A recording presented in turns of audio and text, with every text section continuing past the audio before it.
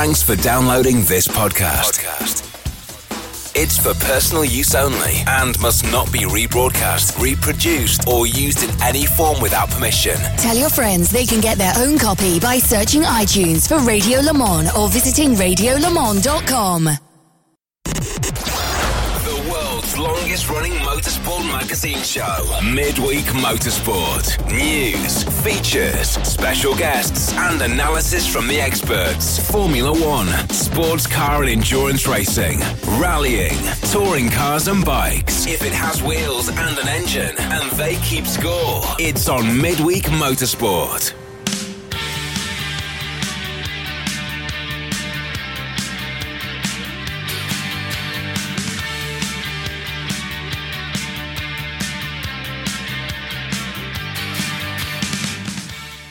Hello everybody, just after 8 o'clock in the UK on the new look website on RS1. This is John Hindhaugh for Series 16, Episode 1 of Midweek Motorsport. And a Happy New Year to all of you, and a Happy New Year to our executive producer Tim Gray, who is up in London.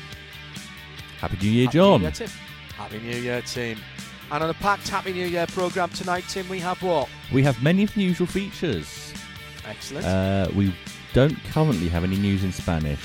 But there's still time for that to change, remember? Because we are live. We are live. Football scores we'll get to in a moment, in a day where extraordinary scenes from the capital of the United States at the moment. We'll try and take you away from that and bring you some motorsport news of just to take your minds off it just a wee bit. At Specutainment, please, if you'd like to get in touch with us. Hello to John McCarthy, to Martin Webster, to Right Turn Lover, who's catching up on the podcast. And apologies if I'm slightly distracted. As you can imagine, I've got some of the news channels up on the screens in the studio here. Hello to Emma Crawley, to Dave Alcock, who is listening in live tonight, and to Neil Bourne, listening for the first time in a long time at Specutainment. Thanks, Neil. Hello to Sebastian Ritz, to Kevin Payne as well. Seems like it's been months. It's not even been a month. It has been 3 weeks. 3 whole weeks. 3 whole weeks. As well. Graham McDowell says, for those of you in the UK, has anybody worked out the point of the almost constant Porsche Cup adverts on Sky News? I just wish they had paid for a voiceover who knew how to say Porsche One Make Championship, because that just, absolutely extraordinary. Hello to Jake. Looking forward to us talking about one of the major headlines today and some good news from the US. We'll have Cooper McNeil as our big interview at 9 o'clock this evening, talking about a full season entry to GT Le Mans. SRA Smoking Pup to Brody as well. No AFAs. Not sure how you'll only manage to fill 2 hours. Been ever so quiet in the last fortnight, he says slightly sarcastically. Yes, indeed. Alex Hawken, hello. Thank you very much indeed for tuning in tonight. Tommy this and Tommy that. Feast cards. Stephen Gardner, Happy New Year, Stephen, to you, providing some sanity this evening. Also to Michael Denny, to Phil, to Carol, the Brink family tuning in from Thermal and Monterey. More in a moment or two's time, but we start our new year, sadly, Tim, with some very upsetting news and some sad news from the world of motorsport. It's not been a great few weeks, I'm afraid. Indeed, in 2021 started with the announcement of the death of Brian Jones, who'll forever be remembered as the voice of Brands Hatch. He died at the age of 85. Continuing to commentate until 2015. The Ford Festival in 2015 was his last commentary. That was the one that Joseph Newgarden won, isn't it? Yes, that's right. Or was that earlier? That was 2014, maybe. Okay. Even after retirement, Brian continued to be regularly seen at Brands Hatch and occasionally lent his voice as a guest. Jonathan Palmer, the chief executive of Motorsport Vision, who owned Brands Hatch, said Brian Jones was to Brands Hatch what Murray Walker was to Formula One. Both were synonymous with the motor racing they covered and had wonderful, distinctive and charismatic voices. Brian was a tremendous supporter of Brands Hatch particularly and of national motor racing generally. His knowledge and enthusiasm was immense, whilst he was a popular regular in the Kentagon too, where much valuable research was of course done.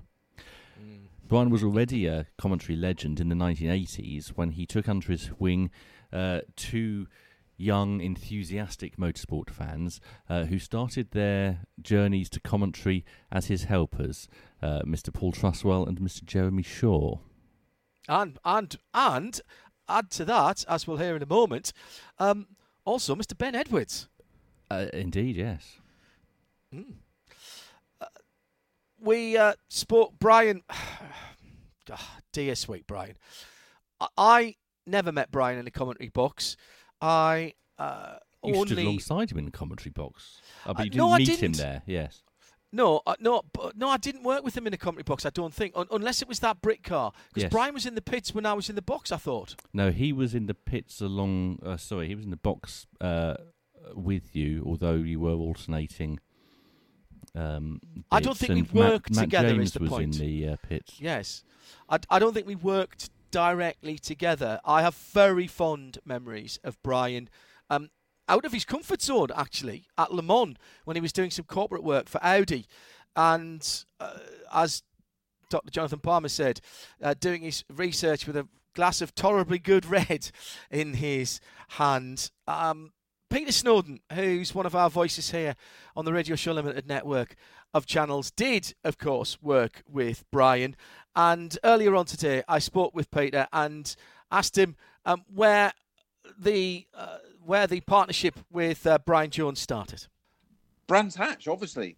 That's where it all stems from, the voice of Brands Hatch, as we know. I'd done a little bit of racing and just started. And in fact, one of my first events was at Brands Hatch on the Indy circuit.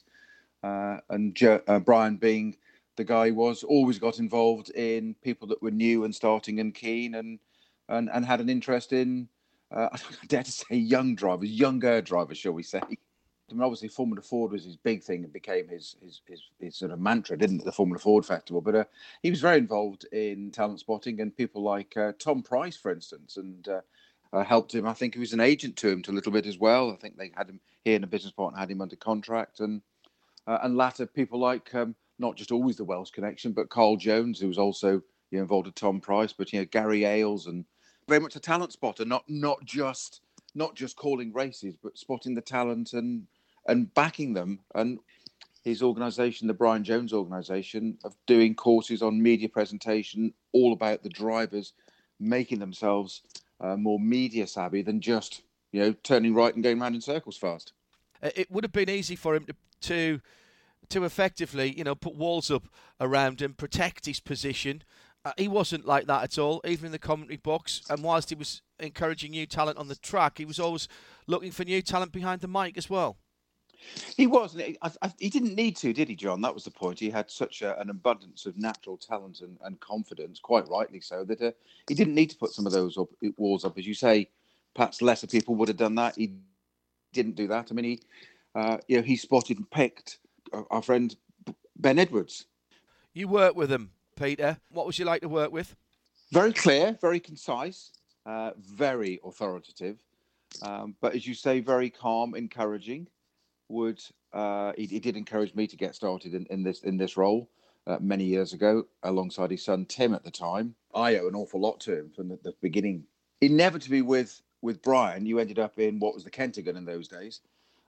Probably with Mr. Marshall or other people around, and you had a debrief, shall we say, but it was always very constructive, very helpful, and if you had the sense, you listened and learned and did something about it. What was the best advice he gave you, Peter? Not to interrupt him unless there's anything of any significance happening on track. Or more to the point, and if you do interrupt me, don't continue to interrupt me. I think was the line. A big character, but a very warm one as well. Hugely, and it was funny when this was mentioned. Obviously, this news came out on New Year's Day, and my eldest daughter, who will be 15 on Saturday.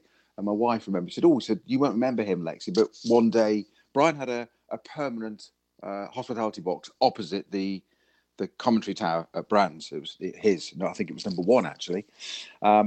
And it was a cold, wet day. We were commentating. My wife was there with little one, and she was a babe in arms in those days. So we can say it's 14 and a half, 15 years ago. And Brian spotted this immediately without a word of anything. Just beckoned Helen, my wife, over and just said, here's the key to my box. It's over there. Help yourself. Stay dry and warm. She can be in there. You can look after her. There's no catering and stuff, but go and be somewhere dry and warm. And that we know him for the commentary, but that summed up the man. I always remember that. What will you miss most about him? His smile, if I'm honest. You walked in the commentary box and it was always warm and welcoming. You were there to do a job and you knew he was in charge, Brian, and that was absolutely fine. But it was always a warm, welcoming smile, and that smile came from the eyes. Jones, who died on New Year's Day, will not see his like again in the commentary box or in motor racing. And sadly, Tim, our condolences to Brian's family and to his many friends in motorsport. But sadly, we're sending condolences not just out to the connections of Brian Jones this evening, as there have been some other deaths in motorsport, notable ones at that. Indeed, Aldo Andretti, the twin brother of Mario Andretti, Pat Patrick, IndyCar and Champ Car racer.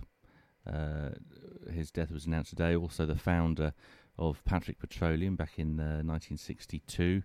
One of the founding members of CART back in 1978, and also of the Indy Lights series when that was introduced in the 1980s. John Paul Jr., the 1982 IMSA GT champion, also raced in CART and the Indy Racing League, and for 20 years battled against Huntington's disease. Brian Shedd, the Australian racing driver, constructor and administrator, best known for the Cheetah Racing car company. He competed in nearly 300 races in the 1970s with 112 wins and 228 podiums. He was one of the driving forces behind the establishment of Australian Formula 2 and Formula Holden, chairman of the National Track Safety Committee, and a life member of CAMS. John Hogan, the Marlborough man, Marlborough's head of motorsport. He put the sponsorship behind a number of racing drivers to get them into Formula 1, and also the very long-term deal with the McLaren team. He was the man behind that. And finally, Claude Brasseur, the actor, who co-drove the 1983 Dakar Rally with Jackie Ickx, which they won.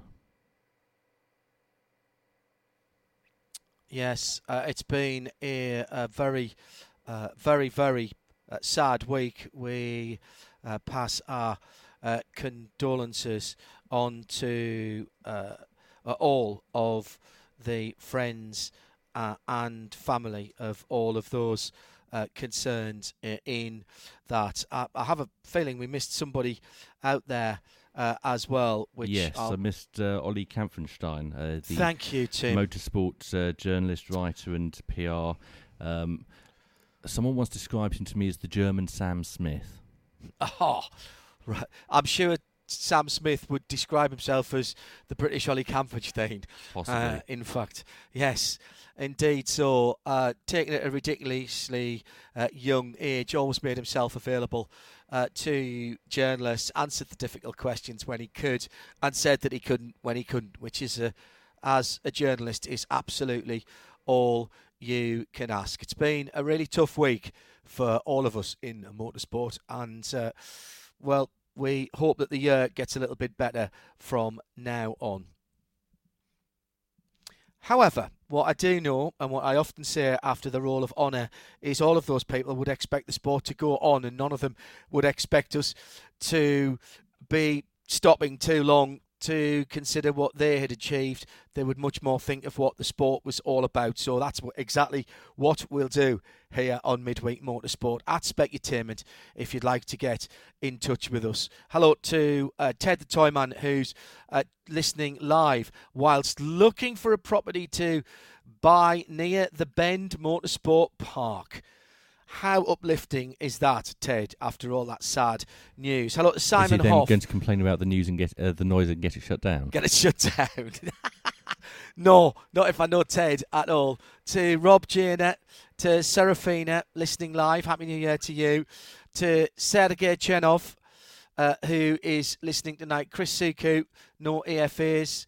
Neither to Dave Alcock, who's tuned in. And to Kevin Payne, to Porsche Sport, listening live to Series 16, Episode 1. And Jack Martin and Patrick Dron and Mickey Heth, listening to Midweek Motorsport, hopefully to calm things down a little bit. And as Rob Janer says, tough start to the year. Absolutely agree. However, Tim Gray, what have you got for us as we move into our news section for, can you believe, Series 16, Episode 1?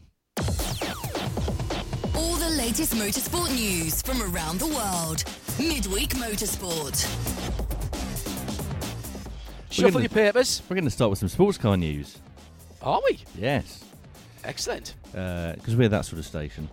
And specifically, we spent half of last year wondering who would succeed Gerard Neveu as the man behind LMEM.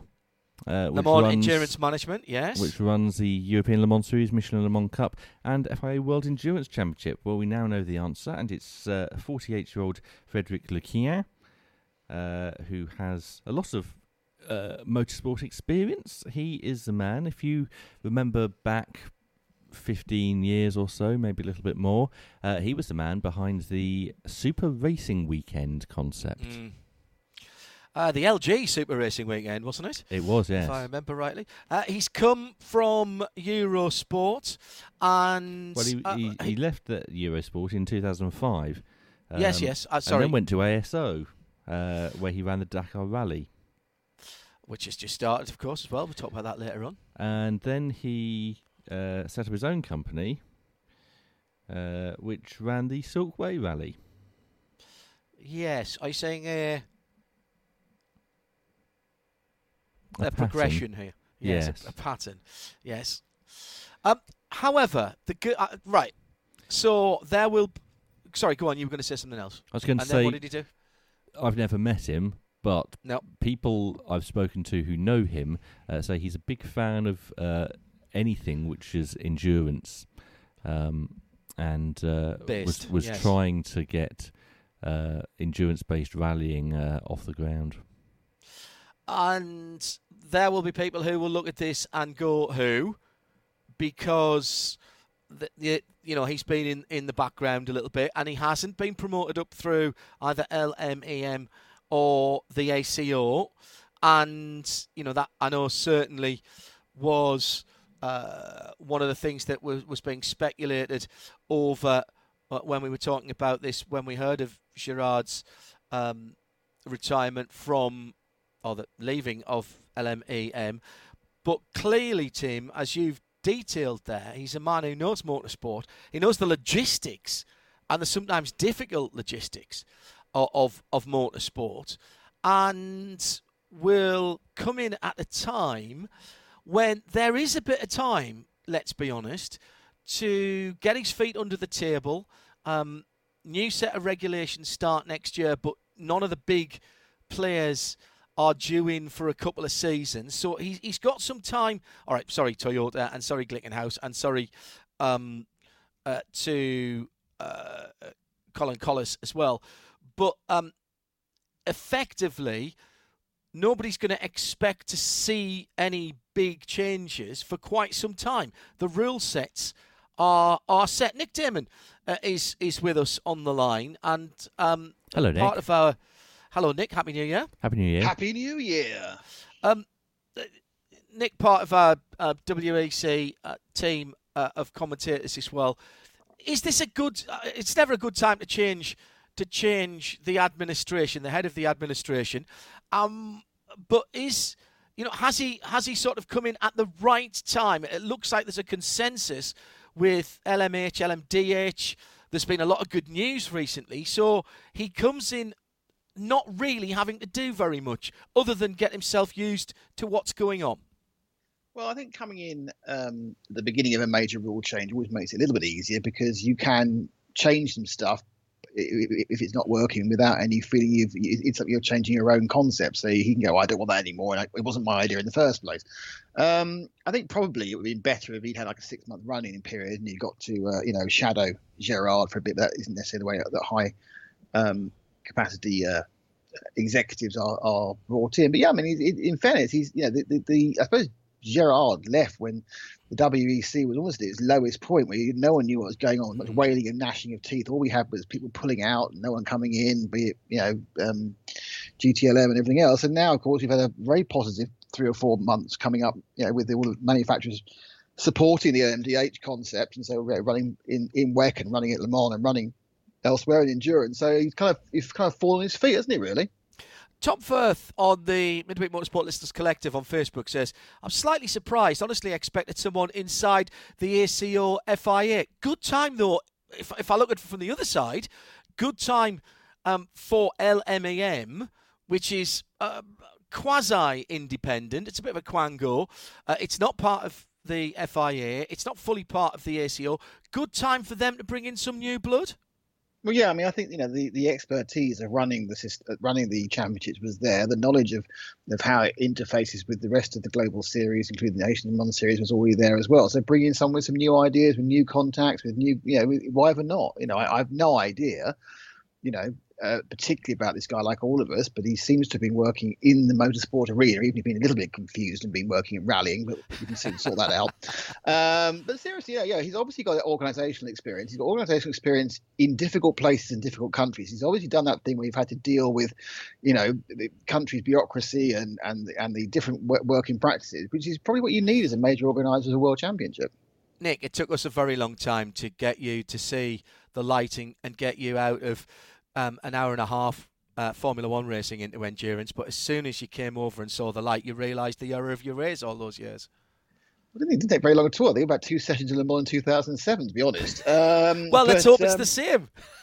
Well, no, let's be honest. The other thing, of course, is he is a Frenchman, and the passion for Le Mans is never stronger than very good point. Very, very good point. We wish him all the best, and I have no doubt that we will get the same sort of access to the new man, the new CEO at the top of LMAM, as we had with Gerard Neveu.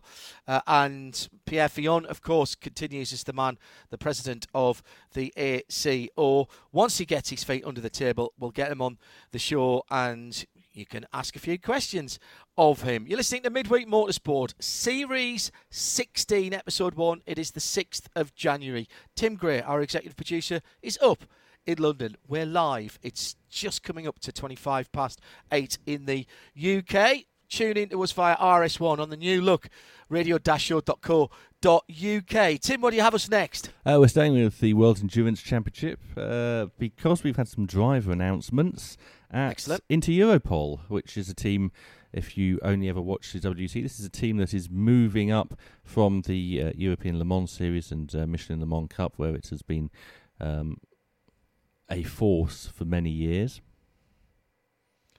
Yeah, and also, spreading its wings as well. In WeatherTech Sports Car Championship. Exactly didn't so. It?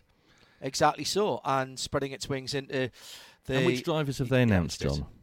I have no clue. That's managed to pass it by, but Nick will know.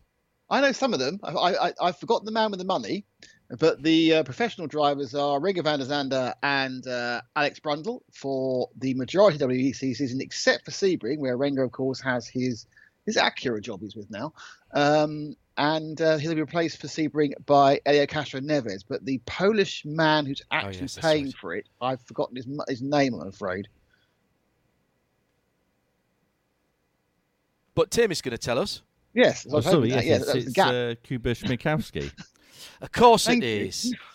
Of course it is. The thing is, though, that is a car which is a commentator's dream, because you don't mix all the various cars in their various shades of red and white or blue. That car's yellow and green. It's the Norwich City of racing cars, and you can see it a mile off. And don't forget they'll be in the Sebring 12 Hours as well, with Matt Bell and Naveen Rao, who jump in with Kuba Smikovsky as well. Their LMP2 programme going over, as Tim says, to the WEC. It's been in the planning for a little while. Very good news for FIA WEC's LMP2, Greg, but it does mean that they are missing in action, if you will, from the ELMS grid. And as Shea just reminds me, Renger is staying with Cadillac, but moving to a new team. He's off to Chip Ganassi, isn't he? Because he was on the programme the other week. 3 or 4 Helio weeks said, I'm ago super excited to be able to race at the WEC with inter-Europol competition for the Sebring race. We were talking last year, and now we're able to do something. Alex Brundle said, it's great to be back racing on the world stage and at some circuits I really enjoy. I certainly joining an impressive drive rush, and I can't wait to start pushing the car with Kuba, Renger and Helio. And Renger van der Zande said, it's a privilege to be adding the WEC programme with inter-Europol competition to my Chip Ganassi Racing with Cadillac programme in IMSA next season. That's my base programme, and of course I'm happy to be going back to Le Mans as well, such an iconic circuit and race. Yeah, and that the reason that Helio's jumping in, of course, is because of clashing commitments, isn't it? So, yes, as Nick said. Yeah, absolutely. Well, yes, just in case anybody missed that. On Specutainment, Dave Alcock says, and I think LMEM have made a sensible and pragmatic call with their new appointment. He's got some new ideas from outside endurance racing, enough in-depth knowledge to deliver continuity and familiarity with the past. And Rob Jenner says, still have the hat from Marsh King, the LG Super Racing weekend. They were brilliant. And Ted the Toyman says, if I do get the house, the Ben Motorsport Park, the noise calms me down. Excellent. I know what you mean. Moving on, coming on to just after 8:25 in the UK. Glickenhaus. Oh, yes, go on, carry on. Has to tie up with Yost. This is interesting, and not just Yost either, Nick. Well, it is Yost. What do you mean, not just Yost? Yost and Sauber. As well, Sauber. Oh, and Sauber. Okay. I don't quite see how that links together. So, well, because of what facilities each of those organisations have. This is a good point, actually, because that, of course, Glickenhaus being an independent manufacturer and coming in from 2 days ago, of course, is much bigger resource restrictions for all the teams. Correct. And one of the things which Sauber is famed for, of course, is massive supercomputers to run CFD. Well, they're limited in the amount they can use it. Yeah. So they've got quite a lot of free time on their CFD and their wind tunnels. So I think we're going to see a lot more. We're going to see a lot more of these partnerships. Now my brain's back engaged. I can see the whole point behind it. Yeah, wind tunnel was the right answer.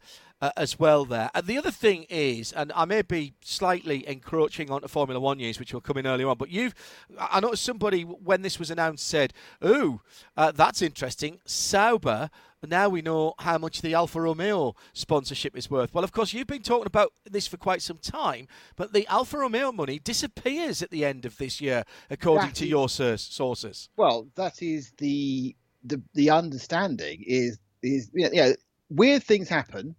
Especially within pandemic times, but the contract is very much thought to be coming to an end at the end of this year. Now, the only grey area on this whole thing is how that affects the Ferrari relationship moving forward, because they actually are separate. I know, because don't forget, Ferrari and Alfa Romeo have very, very limited crossover these days. The way that FCA the Fiat Chrysler organisation, which is about to merge, obviously, with is it Peugeot? Or Renault? I can't remember. With Peugeot, they get even bigger, and with a very silly name. Ferrari is separate. So this years gone by, absolutely, Alfa, Ferrari, Maserati are all the same, but they're not anymore. Ferrari is an offshoot, and they have their own issues where they need to start, getting rid of the people they have to get rid of because of resource restrictions as well, and they don't want to fire anyone, so they're going to be looking to place them all over the shop. This is the merger between FCA, Fiat Chrysler Automobiles, and Peugeot PSA. They have made now the fourth biggest auto manufacturer in the world. It's been cleared. It's going to happen. Peugeot trying to reintroduce the Peugeot brand into North America, and I'm trying to find Stellantis. That's right. Forget that because it's a silly name made up by a marketing company.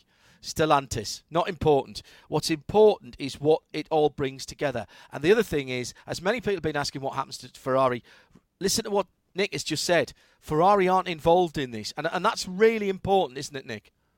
Yeah, I mean, this is the first of, I think you're going to see many of these tie-ups with other elements of motorsport, be it directly taken on. This is why I listened to the very good prototype panel on a couple of my runs over the Christmas. Well, I wheezed. I was listening to it over my wheezing anyway. And this is the point that was made about, Ferrari going to LMDH or LMH. It's not far-fetched as it used to be. It's not just a threat. The point is they've got people they need to employ. They've got facility they need to use, and by effectively the beginning of next year, before they have to start firing people, which they don't want to do, and it's very hard to do in Italy. So they'd much rather reallocate them to other motorsport environments. And Glickenhaus have tied up with Jost and Sauber, using, as Jim Cameron says, Jim Glickenhaus says about using their resources that Glickenhaus doesn't have. Remember, they've got the normally aspirated hypercar that they're also building as a road car. They're absolutely out on a limb. They're on their own in terms of the decisions they've made for the top class of prototype racing globally. They're bringing in some interesting people. What my interest is, and we'll move on in a second, Tim. I know we're burning a bit of time here. My interest is here, what is left, and I say this seriously and with much love for Reinhold Jost and Ralf Juttner and everybody else. What is left of Jost after they wound up their association with Multimatic and Mazda, which, in all honesty, didn't go that well? They set up a place in Atlanta, in Georgia, and it didn't work for them. They weren't the force that they had been. What can they do? Will they enter the cars? We don't know. What can they do? And what's left of Jost from what we, because they were talking not so very long ago, Nick, and we reported on this program about winding the whole thing up. Yeah, well, it's interesting. I mean, the fact is that Jost have obviously been an integral part of the Audi presence within Le Mans for many, many years, and then you say they transferred across to Mazda. They effectively do run factory teams, but the fact they've not been running a factory team for a while, those very skilled mechanics will have looked for other avenues. Good point. Yeah, I mean, there'll be people there. There may well be, given the difficulty of the environment, some of those skilled mechanics who couldn't find avenues elsewhere. So it'd be interesting to see who is left. But I mean, I think as long as the senior management is there, the knowledge will be there. It's a case of just reforming a team again. Yeah, and also it sort of looks then like any Audi effort that we've been reporting on will not be going back to Jost, although a couple of other Audi... we knew that anyway, didn't we? Well, we did, because we've been talking about a couple of other Audi customer teams. We've been talking about the fact that they tied up with other teams. And also... other Audi customer teams, current customer teams in GT, are going to start running LMP2s, as Andrew Cotton again said. And if you haven't listened to the prototype panel, there's a lot of stuff in there that is starting to look like, oh, hello, we had our crystal ball out. Andrew Cotton, editor of Race Car Engineering, with some very good points in that. Midweek Motorsport, Series 16, Episode 1. Tim Gray, staying with sports cars or moving on? Staying with Glickenhaus. Oh. Because the other thing they announced was that they would not be joining the WEC until Spa. I think this is disappointing. A lot of people saying, well, it makes sense because why would you go to Sebring? Well, first of all, in the current climate, actually, I don't think Sebring WEC will happen. The strong rumours from people inside the WEC who've been talking to teams even as long ago as the Bahrain event is that the first 2021 WEC will move to Portimao in April. I think that's slightly disappointing from Glickenhaus. They've had a lot of time to do this. It makes me wonder if their programme is on track. You might say, why would you debut a new car at Sebring? But, lots of people test cars at Sebring before they go out and race them. They've been making a lot of noise about people building supercars and then not racing them. And then to have announced a race program and then decided they're not going to go and race at the first round of the championship unless they know something else. And maybe they will be at Portimao in April. It basically means if they don't go there, they can't win the championship. So yeah, but they weren't going anyway, were they? But they've been talking like they were going to, Nick. As we know these days, people can use talk for all sorts of reasons, not necessarily all of them good. The fact is that, I think you come down, look at it pragmatically, they know they have no competition they can race against this year because they're only going to have Toyota, and will the bike-collars turn up? Well, they've not done anything yet. So why do they don't need to run the car at Sebring, they just need to run the car at Le Mans. And so they'll just do the warm-up race at Spa and go on to Le Mans like so many other people do. I mean, I think it's disappointing, but I can see the rationale behind it, because do you need to put 12 hours on the car at Sebring in a race when you could just spend the money, doing a test, or half the money doing a test? Less than half the money doing the test, because you don't have to go to America to do it. Well, they're already in America. They're in America. They're in Connecticut. Ask Brad Kettler and Audi what happens when you don't do any races before you go to Le Mans 1 year, and see what happens. Yeah, but they're not doing races before Le Mans. They're going to Spa. Yeah. Yeah, and also Audi were racing the Mitre Persia that year. Mm. Yeah, well, okay. Let's move on. I'm just saying. Let's move on. Which Le Mans winner has been a naughty boy this week? Tim. Yes. Just hang on. The whole point of them going to Le Mans is to have a good showing. It's not going to be very good for Glickenhaus if they go out after 25 minutes. And if they don't go racing before that with any serious amount of intent, then they risk going to Le Mans. Everybody expects them to come third behind the Toyotas. They risk not getting to the end, and that would not look very good. And that's why I say that. And again, I'm not saying that in a bad way for Glickenhaus. I'm just saying, as Nick says, it's a bit disappointing and it may backfire on them. I hope it doesn't. Okay, sorry, move on. Which Le Mans winner has got into trouble this week? Or last about week, in fact. 300 to choose from, so that doesn't narrow it down very much, does it really? This is a Scottish one. Well, Scottish winner? Oh, is it Alan McNish? It's not. Oh, Peter Dunbrek? It's not Peter Dunbrek. I think he won Le Mans. Was it a class winner or overall winner? I think he won overall. It was a long time ago, so I can't really remember. A long time ago. All right, tell us. John Crichton Stewart, 7th Earl of Bute. Johnny. Oh, on the tip of my tongue. Yes, yeah, absolutely right. Johnny Bute. What's he done? He travelled from London to the Isle of Bute. Right. Okay. Well, after Wednesday. It's not the only one, though. Really. On the 21st, after the restrictions were put in place by the Scottish Parliament. The reason I always forget the 7th Marquess of Bute, John Crichton Stewart, Johnny Bute, or Johnny Dumfries, as he's sometimes known. Well, in his single-seater career was known, yes. Yes, he won in 1998 Le Mans, which was the year before I first went. Let's move on to the Asian Le Mans Series. 62? He is 62, yes. No way! I've just looked that up.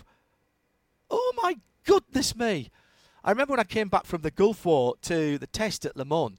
He was literally the first person I saw, and he hadn't been at Le Mans for quite a while. He was wearing brand new, shiny white overalls, and I walked up and sat down to have a cup of coffee with him. And I think the late and much missed Mike Perry, and said, hello, sir. How are you? What are you doing here? He says, what the point? What are you doing here? I thought you were in the Gulf. Let's move on to the Asian Le Mans Series. And some new entries have been announced since we last talked about the Asian Le Mans Series, including Kessel Racing. Mm-hmm. And you're going to tell us about the Kessel Racing entry?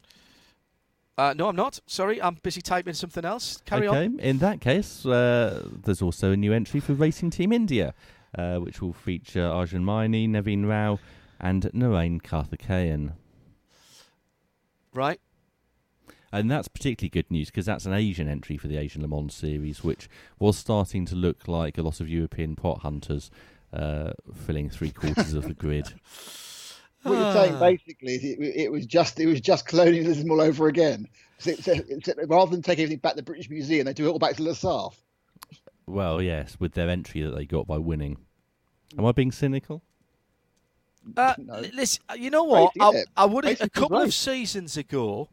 Honestly, a couple of seasons ago, I would have said that was, probably happening quite a lot.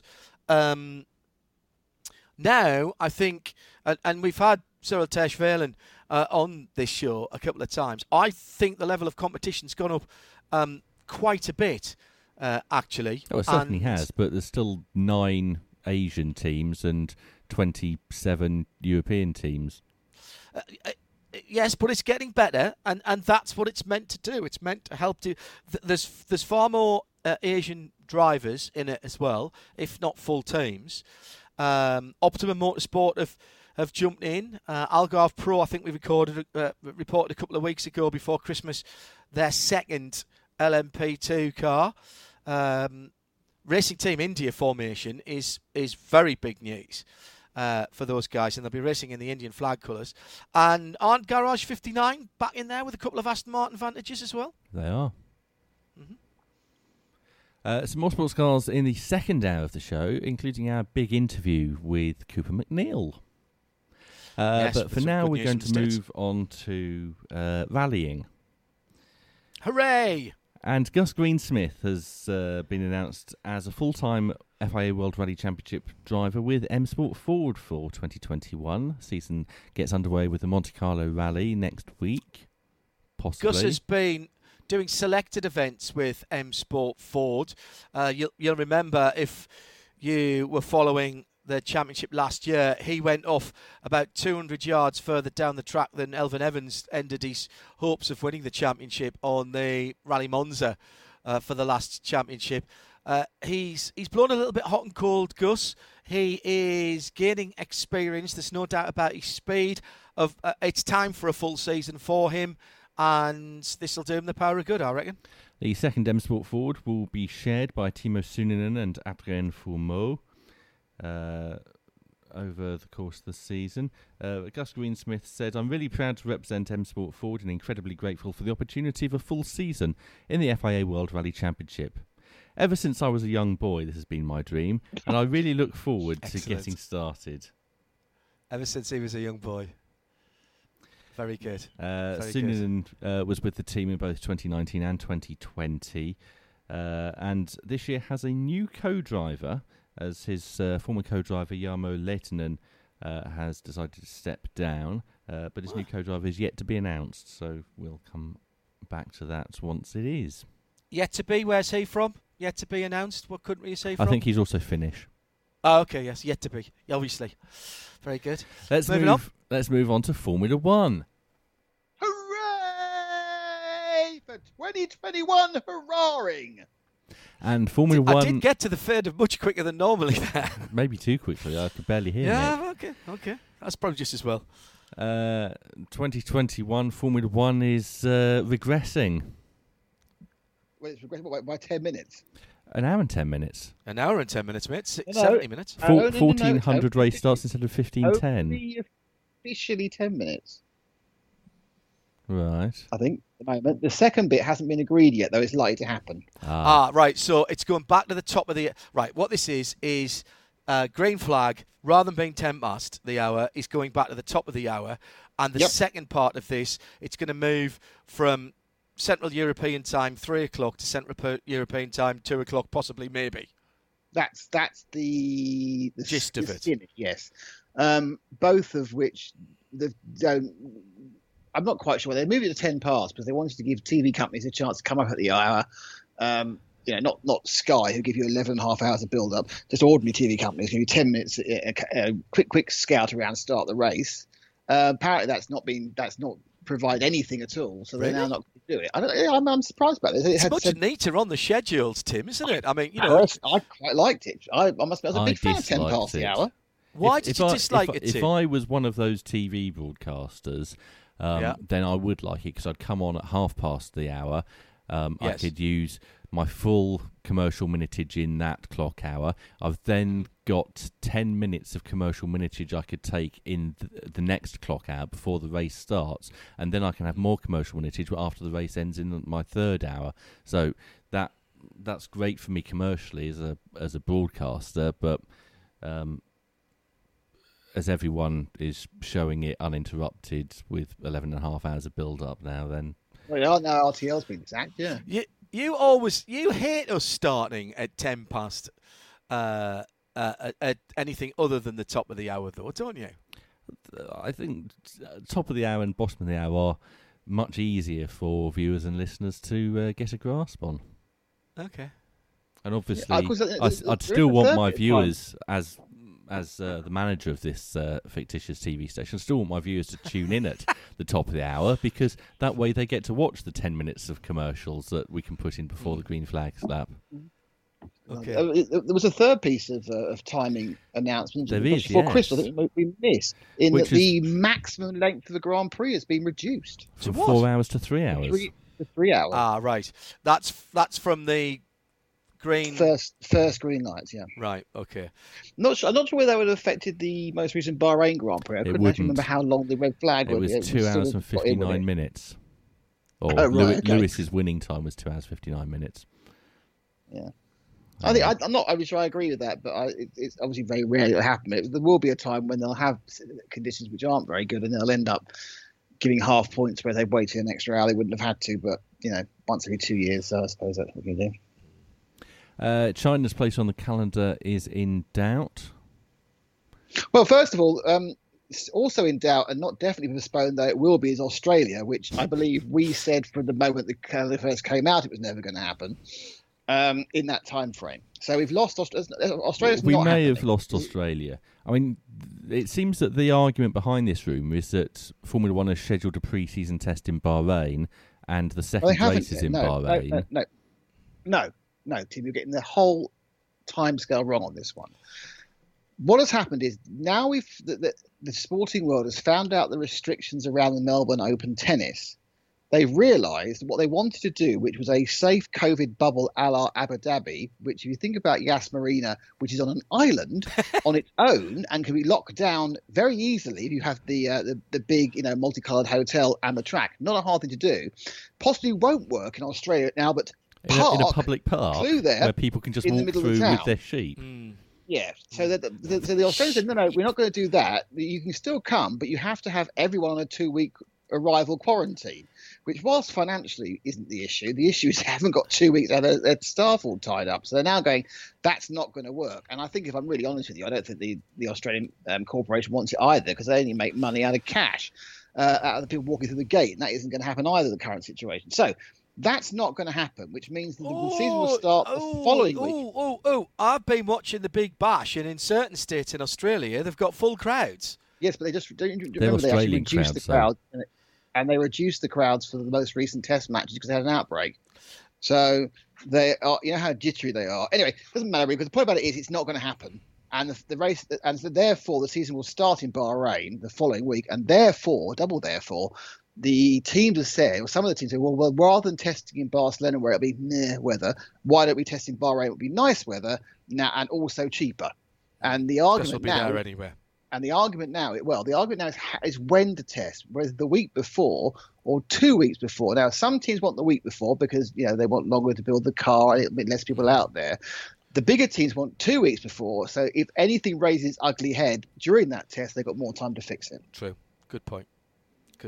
And that's the calendar news. The second part of the calendar news is China, that China. Well, China's now in doubt as well, mainly because China, ironically, doesn't want to re-import the virus, having exported it in the first place. And of course, it's it's true. They don't want all us Europeans coming over in our highly infected state with our new variant. So they're now a bit jittery about letting people in, regardless. So F1 now bracing itself not to have China. The good news is that if that happens, they no longer have to bother whether to have Imola or Portimao, because they'll have both. In those two early slots. And then the question is, can they find a way of fitting Albert Park back into the back end of the season?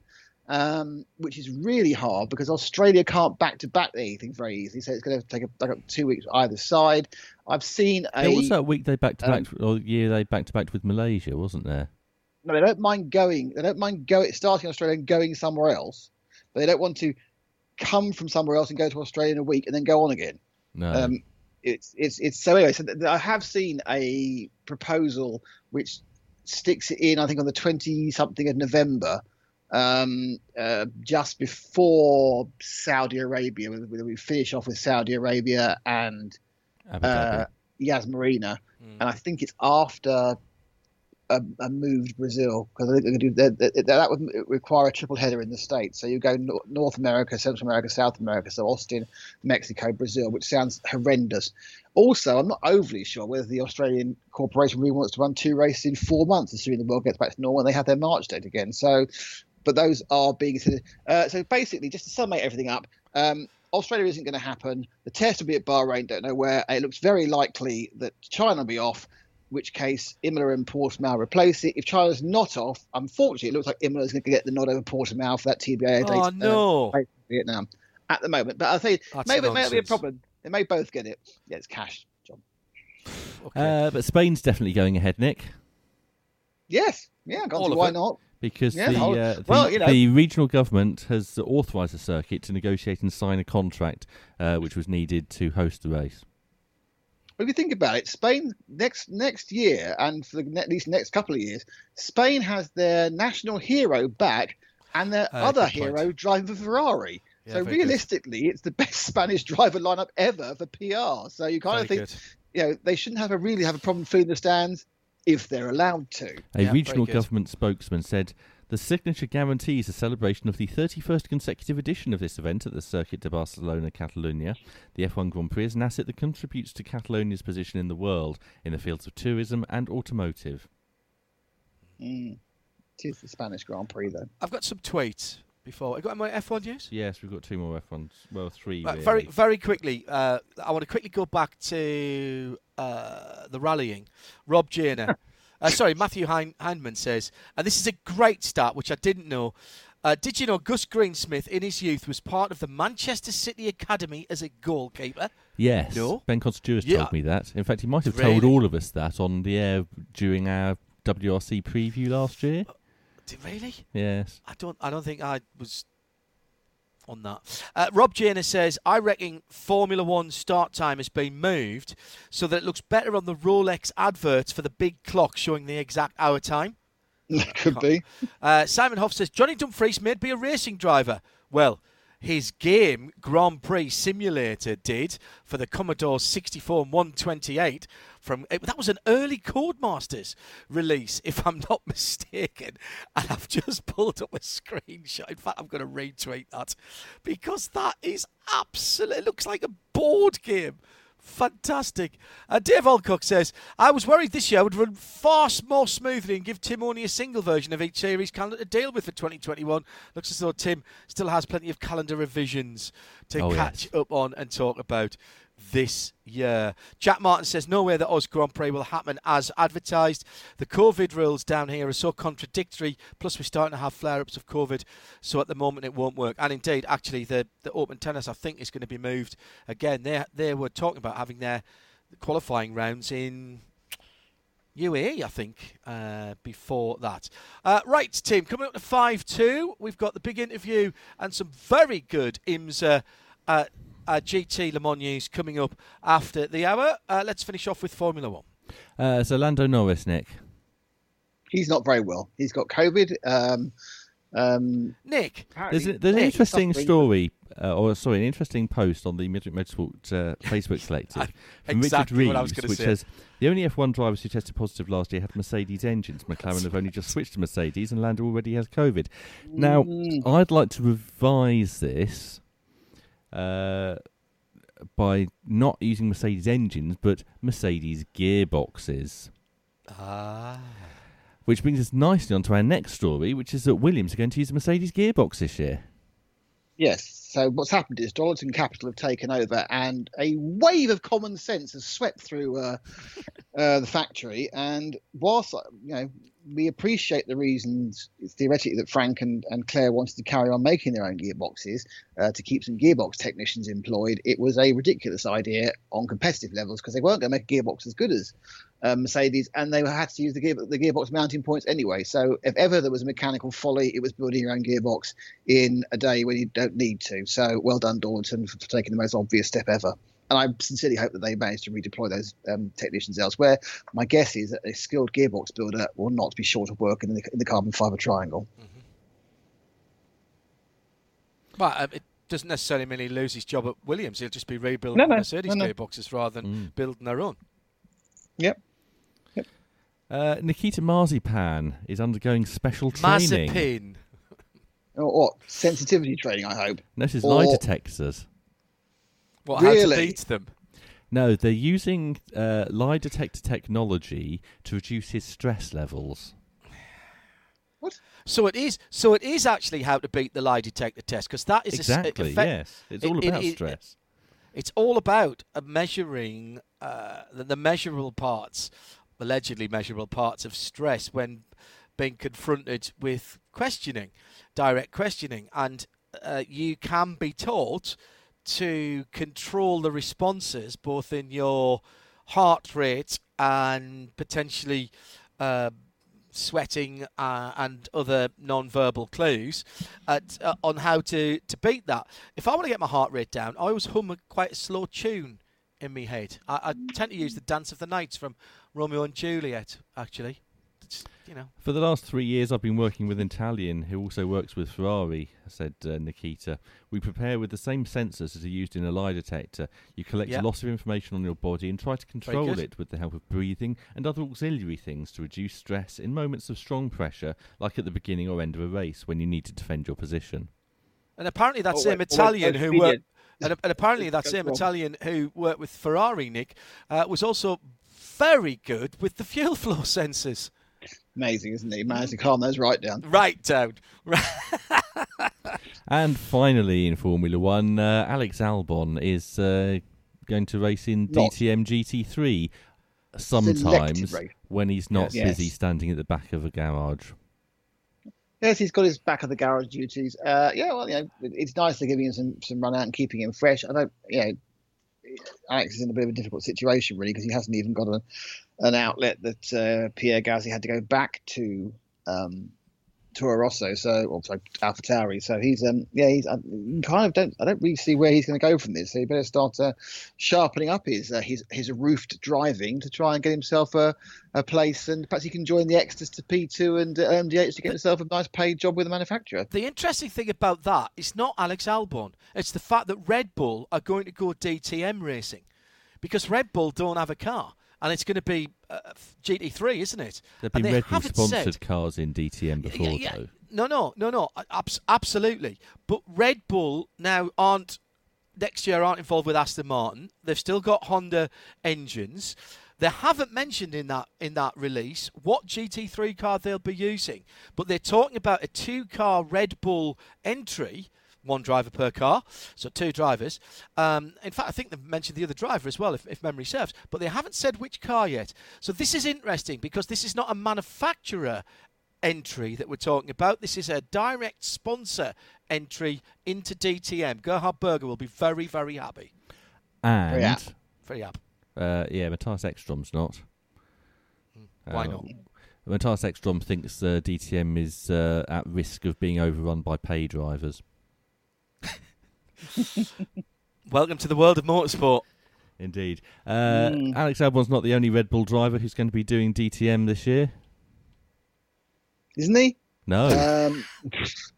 Sebastian Buemi? The reporting of this this he's given up DJ. The reporting of this is very much focused on Alex Albon, but there are actually 2 Red Bull drivers, the other one being Liam Lawson. Right, okay. Yes. Sorry, I thought you meant one of the Red Bull drivers from their F1 program of past, who they've fired previously on many occasions. No, someone who's still in their young driver program. Mm-hmm. Right. Okay. If you've never heard of him, he's from New Zealand, and He's won in Formula Ford, Formula 4, Formula First, Formula 3 Asia, and the Toyota Racing Series. We've got some news coming up of another Antipodean driver who we thought had been dropped by a manufacturer who will have some work in IMSA next year. But we'll talk about that in a moment. Is that it for the first hour, Tim? That is it for the first hour, which means we need to do Still to Come, doesn't it? Yes, it does. Button. Midweek Motorsport. And don't you dare switch off now, because the next hour's going to be even better. Just to let you know that we will be replaying a Brick Car 24 hours after we have finished tonight, which does include the inimitable Brian Jones. That comes up at 10 o'clock. It's worth listening to, particularly in the night section when the fog stops the race. Brian at his absolute best. Coming up, Shea Adam will be joining us with some IMSA news. We've got some IndyCar news as well. But next, it's some good news for GT Le Mans fans in IMSA. We're talking about the return of Porsche to GTLM. We thought they were going to disappear. That's in the second hour of episode 1 of Series 16 of Midweek Motorsport. Midweek Motorsport on RadioLeMans.com. So, if you have been paying attention today, you will have seen the press release, which, thanks to Carl Chura, we got, I think, before everybody else, and managed to tweet it out and get it on the Listeners Collective, about a new full-season entry for GT Le Mans in the WeatherTech Sports Car Championship. We had thought that the WeatherTech Ferrari team would be doing Rolex. Hasn't quite worked out like that. They've changed manufacturer, and it's a full season entry instead. Earlier on today, I spoke to Cooper McNeil and asked him how all this came about. Yeah, well, thanks for having me on, John. First and foremost, we were trying to put our deal together for the 2021 season, and let me first start out by saying that I love Ferrari. I love the race car. I love everything that the Italians do. And I was looking forward to running a GTLM Ferrari, but due to certain circumstances, we unfortunately had that deal fall through. And, when one door closes, another one opens. So we had the opportunity to rejoin forces with Porsche. Last time I was with them was 2016 in the GT3R.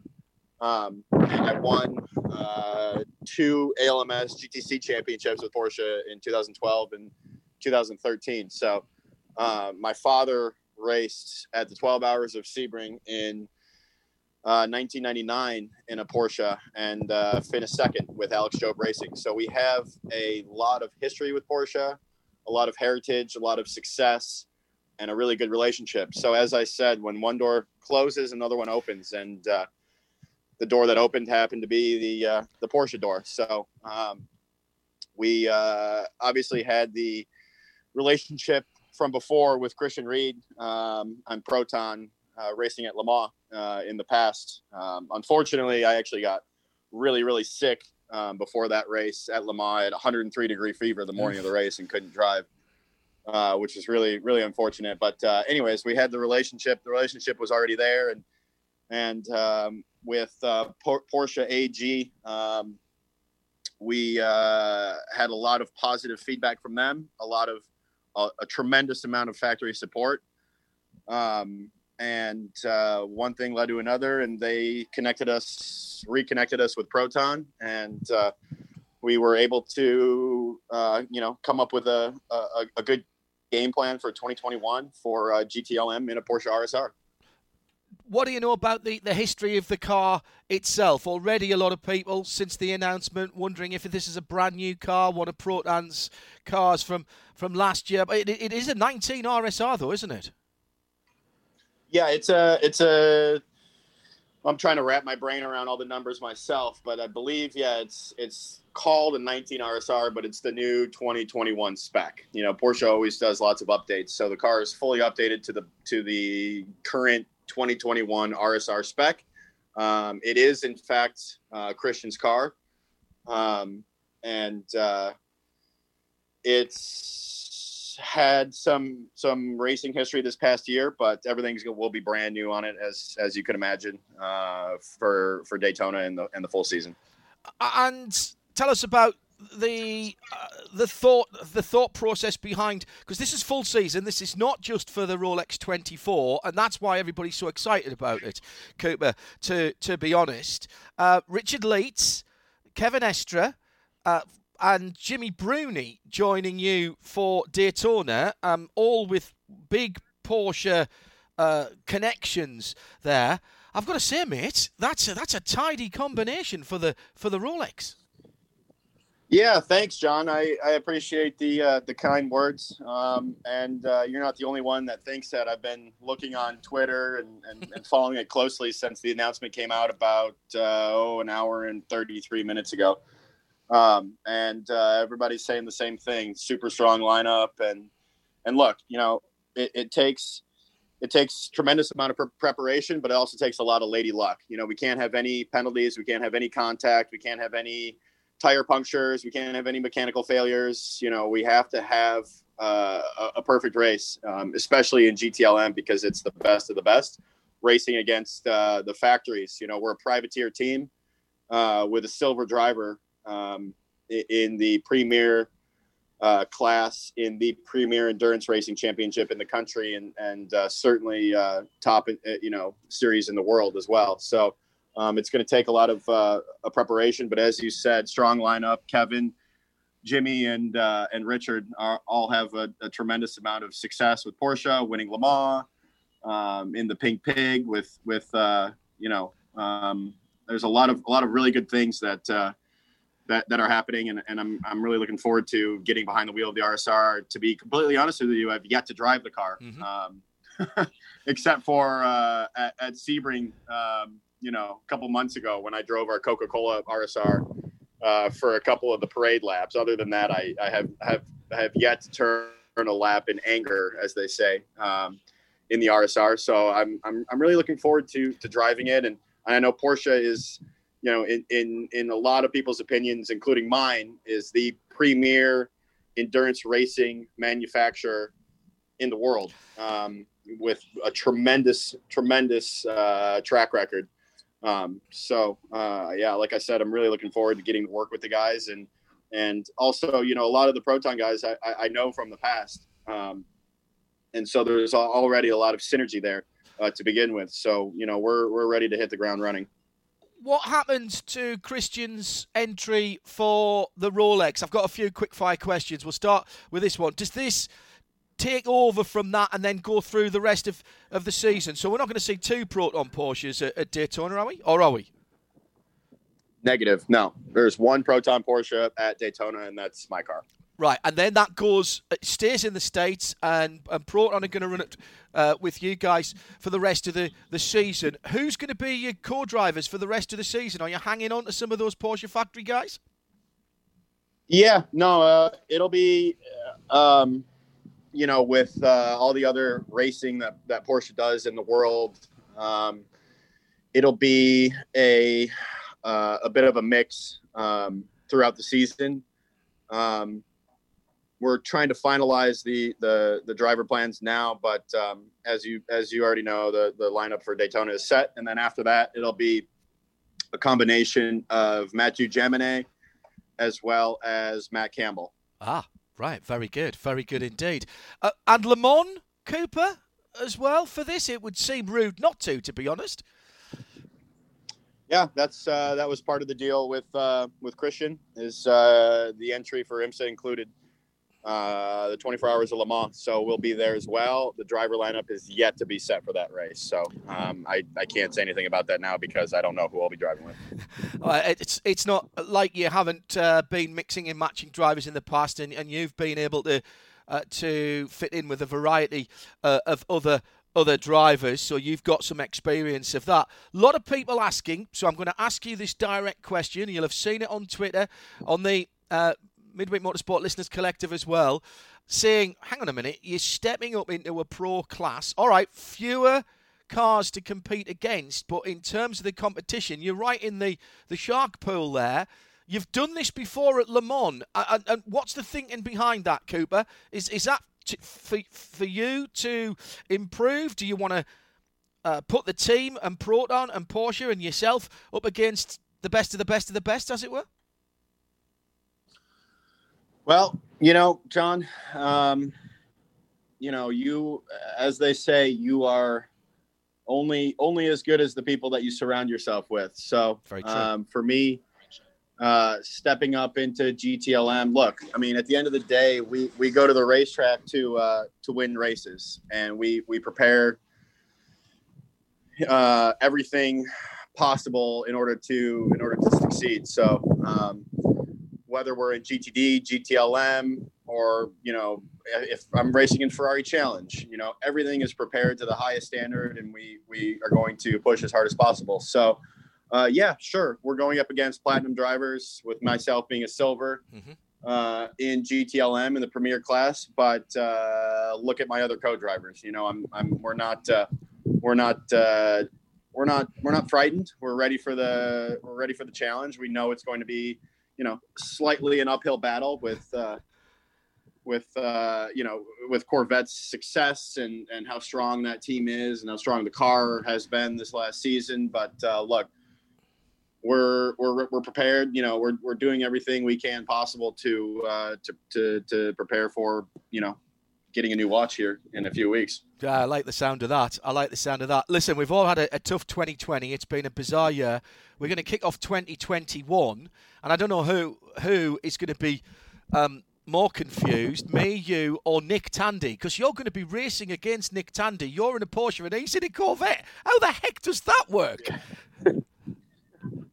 Yeah, it's funny you mention that, because Nick's a good friend of mine, so we've already had some conversations recently. But yeah, it'll be interesting. I just told him that if I flash him one time with the headlights, he better move over. Otherwise, I'm gonna move it myself. So the old chrome horn. All right, couple of quick questions to finish off with, and thanks for your time, Cooper. You mentioned Ferrari Challenge and GTD. So are you guys done with GTD and the association with Scuderia Corsa now? And there'll be people who want to know what's happening with those GTD cars. Are you going to keep hold of those just in case there's an opportunity to do something else in GT3 around the world? Well, yes and no. You kind of asked a few questions there. Yes, we're done with GTD for the season. Obviously, I'm putting my full effort into GTLM for this 2021 season. Smart. No, we're not done with Scuderia Corsa, because I actually will, in fact, be racing Ferrari Challenge again this season, hoping to win my 4th consecutive championship. And as far as the cars goes, we meaning my father, we own the cars, so they're our cars. So if we want to go racing somewhere else in the world, then we'll make that decision at that point in time. But right now, we're fully focused on GTLM with Porsche for 2021, and Ferrari Challenge for me as something that I love to do. I love driving the Ferrari. I love the hospitality. I love the level of trophies that they give out in Ferrari Challenge. Everything's handmade in Italy. It's beautiful. Everything's done really to the highest standard in Ferrari Challenge. So I'm really looking forward to racing that championship again this year. But like I said, we're fully focused on GTLM with Porsche for 2021. And, my number one priority is winning Daytona. And if we can win a championship after that, great. But right now, I'm fully focused on winning the Rolex. And we wish you all the best in that. And thank you very much for your time. I will say, from a purely aesthetic point of view, the WeatherTech colours, I don't think have looked any better in that new colourway that you guys debuted last year on the RSR 19. And I'm certainly going to be able to pick that one out in our coverage on IMSA Radio. Thanks for that. Of course, John. We did it for you, buddy. Just for me. I know that. Best to your dad as well, Cooper. Fantastic to have such positive news coming into 2021. And thanks for joining us on Midweek Motorsport.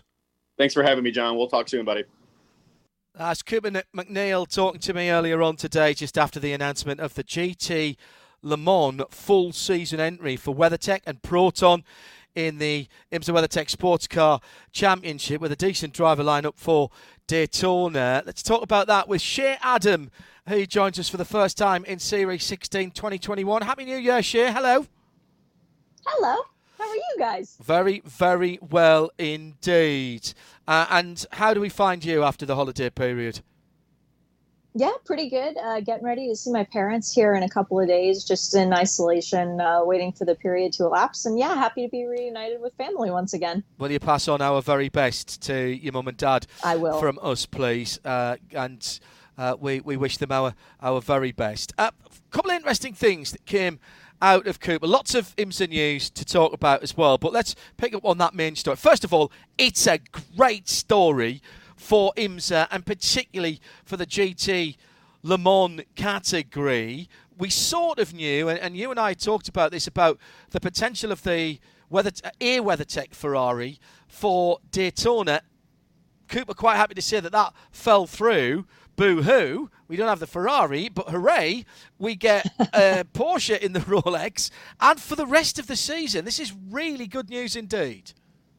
It is, and it's much better than we had expected because there had been whispers and things a little bit louder than whispers, to be perfectly blunt, about the opportunity of the McNeils coming in to run in the GTLM class. But as you rightly say, it was whispers that were going to be a Ferrari. And then the more entries that were being announced for the GTLM class, the quieter the whispers got, because the initial interest was when there were only going to be potentially 2 cars running in the category, maybe 4 if you included the 2 BMWs. Well, now as the category stands, let me just pull back up my roster so far.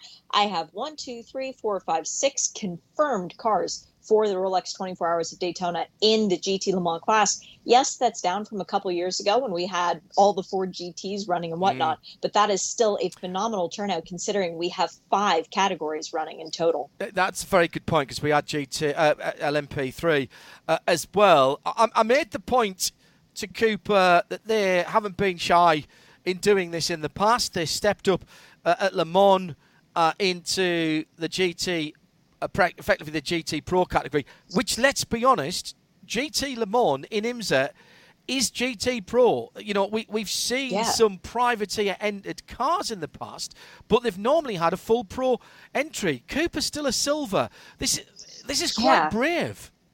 Well, and here's the other part of it, too. The minimum drive time for the DPI and the GTLM class is not 1 hour, but 2. So that is still a substantial chunk of time when you're considering a non-professional driver going up against the likes of every single other driver in the class has won some ginormous championship or Le Mans or fill in the blank for some race that you aspire yourself to maybe go to one day as a fan. So it's a very intimidating situation. And as Jim Roller always says, you know, you don't get the opportunity to be the starting quarterback for the Tampa Bay Buccaneers. This is exactly what Cooper's coming up against, except he's not starting out in, you know, the preseason games. No, he's starting out practically in the playoffs. He's in the Super Bowl. Yes, exactly. Understand that. The driver lineup with the Porsche factory drivers for Daytona, outstanding. I'm impressed and interested to hear about Matty Jaminet and Matt Campbell, who was inexplicably, to my mind, dropped by Porsche as one of their supported drivers, but it looks like he's going to get some gainful employment, and that's very good news for him and, frankly, for us. Yeah, Matt Campbell in a race car on American circuits is always a lot of fun. It's very much like sticking him at Bathurst week in and week out. That will be a very fun driver combination for sure, and especially when you consider Matty drove over here a couple years ago with Pfaff, and in one race he drove with Pfaff, in another race he drove in another Porsche in the GTD category. He's driven in GTLM, to my count, 3 times, maybe. Daytona, might actually be 2 times. One of those getting the win at Petit Le Mans not very long ago. So he's had a lot of success in that category, and he definitely will be a strength to that WeatherTech Porsche, excuse me, $1 in the jar first time this year. There you go. Oh. Full season entry. We know that Corvette Racing will be a full season entry. We're not sure about anything else at the moment. Le Mans, yeah, tick in the box. Cooper quite happy to say that was the plan. That's getting that out there early whenever Le Mans happens this year, whether it's June or pushed back to September again. And in some ways, this gives them an even better chance at Le Mans because they'll have had at least the same machinery all year, Shea. Yeah, and to be perfectly honest, I've been friends with Cooper for quite a few years now. Don't want to age myself on that, but Cooper has never, ever been bashful about what he is looking for in his racing career. He wants to win Daytona and he wants to win Le Mans. And when you ask him which one he wants to win more, he sort of looks like you just ask him which puppy he wants to keep. It's a very difficult decision. Le Mans ultimately is his end goal. That's the race that he wants to win more than anything else. But in the month of January, all his focus is going on winning the Rolex. And with Estre, Leitz, and Bruni sharing the car with him, on paper, it's an excellent lineup. Now, when you look back at their histories a little bit, the only one of those four drivers who's come away with a Rolex is Richie Leitz. He's done it twice. So there is a little bit of unfinished business for the other two as well. That could be a strength. That could make them all hungrier. Yeah, I think it's good news. The car looks great. If you've seen the tweets, if you haven't, get onto the Collective or follow at Specutainment or at IMSA Radio. We've got the car livery up there. It looks absolutely fantastic in the red, white and blue WeatherTech. Not just the black and white, red, white and blue that we saw, I think, debuted last year, didn't we, in the championship on their GT Daytona Ferrari. We wish them well, and, you know, it's confirmation of the McNeil's family's commitment to IMSA, and, you know, fair play on that. Let's pick up some more IMSA news, Shea, and I'm going to go back a couple of weeks since we haven't been on air. You mentioned the cars in GT Le Mans at Daytona. Risi are going to be back. Yeah, Risi have announced that they're going to run once again at the 24 Hours Rolex, but they are people, they're a team and a family. I use that word actually instead. They come back every year to try and run the Rolex because they've had the heartbreak and the devastation. And even going back to last year, I remember Joe Bradley and I were just about to switch off in the pits when the Risi Ferrari stopped in its pit box in the late morning hours of that race, and I let Joe do the interview with James Collado as he got out of the car, you know, bravely letting him take that one. But yeah, James Collado back again, Alessandro Pierguidi, Davide Rigon, and they are joined by their Le Mans favorite, Jules Gugnon, who's run with them 2 times now. He ran in GTD last year with Meyer-Shank Racing in one of their Acuras, but there is no Meyer-Shank Racing Acura in GTD this year. Jules has been pulled into GTLM, and that is a confirmed 4-driver lineup. Now, we anticipate that if BMW were to run in GTLM, they too would bring 4-driver lineups, making the only non-4-driver lineups in category belonging to Corvette Racing. Yeah, which we've seen them happen before. But correct. They have also found other drivers when they needed to. Dave Alcock said, great to hear that Racing's fast on the finger, isn't he? Any further involvement in 2021 IMSA from Racing? We've not heard anything yet. I think they'd like to do it, but they have been cherry-picking races in the last few years, Shea. It's very interesting that the determination as to whether or not Risi participates in more races, 2020 aside, and it is very easy to say that because 2020 was such a strange year, has often been reliant on their performance at the Rolex. Now, Giuseppe Risi, if he had his way, he would have them running every race in every series in the world, but they focus on winning the long endurance races. They want Daytona and they want Le Mans. So it depends on their Le Mans invite as to whether or not they'll come to Sebring, if you see what I mean, as to where their attention will be focused. Yeah, good point. I'm going to try and do these in something like chronological order, working back up to now. Dragon Speed, Endurance Cup, LMP2. Oh, what a great lineup in that car with Hordis Grist, Rinus VK and Ben Hanley for the 24 hours. Yeah, this is a very fun story to come off of Dragon Speed. They've won the Rolex 2 years now in the LMP2 category. Rob Hodis, Garris Grist, Rinus VK, and Ben Hanley, the defending Rolex winner, in that car. They've got a second car. Now, that car has been announced as the 81. They've got a second car. Traditionally, when Dragon Speed has won the Rolex, they've done 81 and 18. They've written a press release. They've said that their number 18 car, which was the first announced, let's put it out there this way, they first announced that Eric's Luck Eric's Lux would be in an Oreca. They didn't say a number then. Now Eric has been announced as being joined by Devlin DiFrancesco, Audi Sport GT factory driver Christopher Mies, and that's important because he's not relinquishing that title. He's still going to be a full season driver for Audi. He's just doing this little foray into LMP2 with their permission. Which is and exactly also, what we were talking about earlier on, about Audi and other manufacturers getting their works drivers some P2 experience before they come into LMDH. It's brilliant. Yes. Isn't that convenient that we're seeing that happening over and over again? And then Fabian Schiller is also joining them. But he is a silver-rated Mercedes factory driver, so figure that out, because typically if you're a factory driver, you're a platinum-rated driver. But the reason that I mentioned the number is because they run as number 18 whenever they run the Rolex. Well, can't do that anymore. We've got a full season entrant of Era Motorsport who ran last year full season with the number 18. And there is very much a battle going on because both teams feel that they have filed their paperwork correctly and they have been told that they have been granted that number. This is the second time so far this year for this season that we have had situation arise, because 48 is Jimmy Johnson's number, but it's also Paul Miller's number. Yep. Paul Miller will not be running the 48. I have it on good authority that they were given a number that's previously been reserved for people that couldn't otherwise get it, but that will be an announcement to come in the future as to what number they get to run. But they had their number taken away from them without finding out about it, from a secondary source. I have a feeling that Era is experiencing much the same. I know what that number's going to be. Is it a single number? You're not allowed to say it, though, John. Single number? Perhaps. Because they've got a sponsor that would...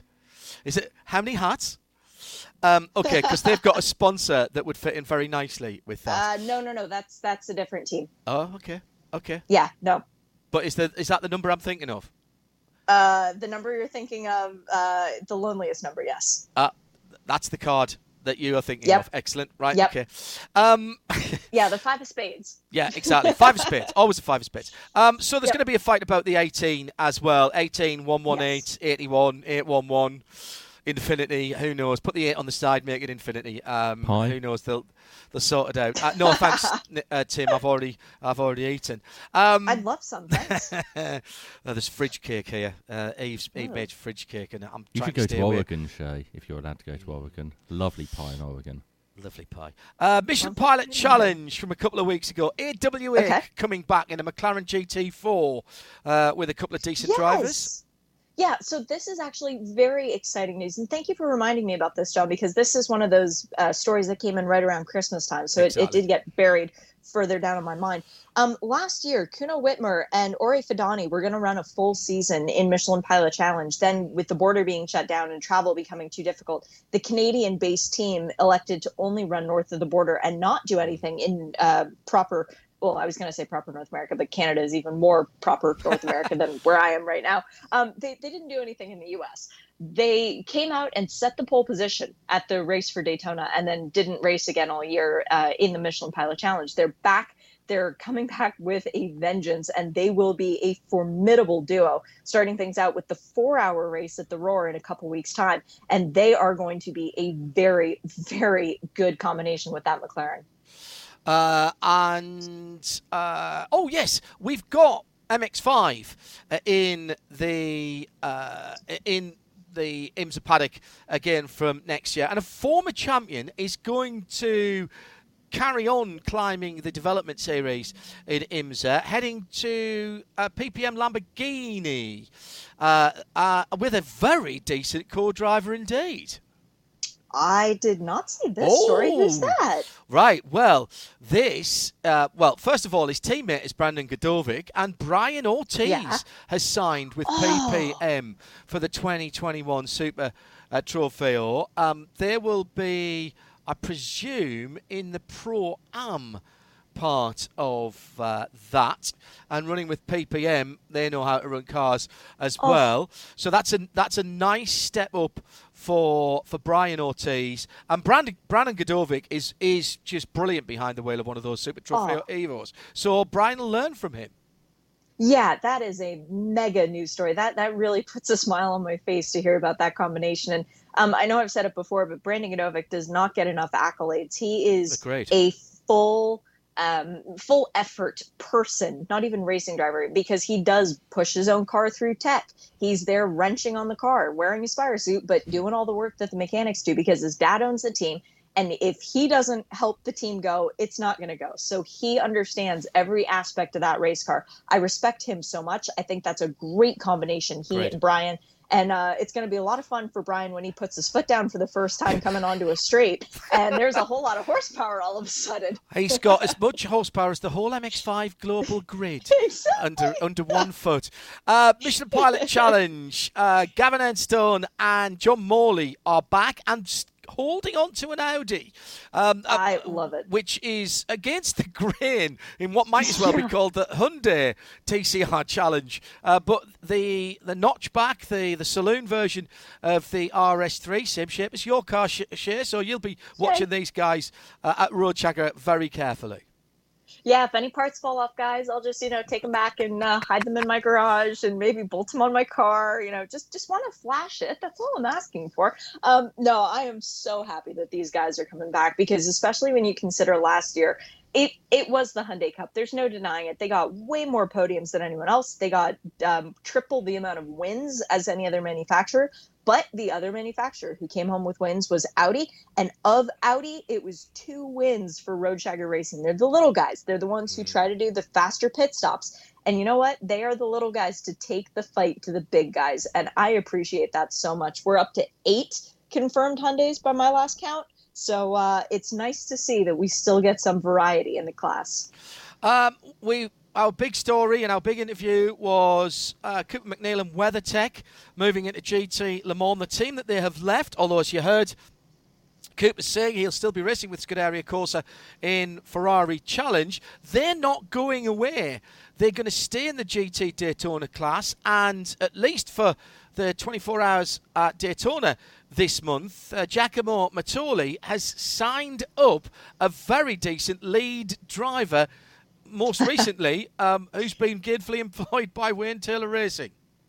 Yeah, and if you're looking for a plug-and-play accessory and all of your options are on the board for you, why not pick up a Ryan Briscoe? 12 series wins, 26 series podiums. Oh, yes, and 3 Rolexes. So 1 more than arms he has attached on him. Going for another one this year alongside Brett Curtis, Marcos Gomez, and Ed Jones. Now, this is an interesting combination, though, because Brett is a guy who's done quite a few starts in IMSA. He's been there and thereabouts. He's got a couple of wins, actually, running with Turner from a few years ago. Marcos Gomez, always fast at Daytona, but never had the luck. And Ed Jones, who ran IndyCar for a very long time, but this is a new foray for him. Sports car racing and multi-class racing with 4 classes of cars that are faster than you. That's going to be a very steep learning curve. We've been wondering, you mentioned 5 classes at the Rolex, we've been wondering what adding LMP3, effectively prototype challenge in IMSA speak, into the WeatherTech Championship would do to the prototype challenge. Well, we can tell you there'll be at least 2 cars as Junior 3 Racing have expanded and added an extra car, one of which is a bit of a family affair.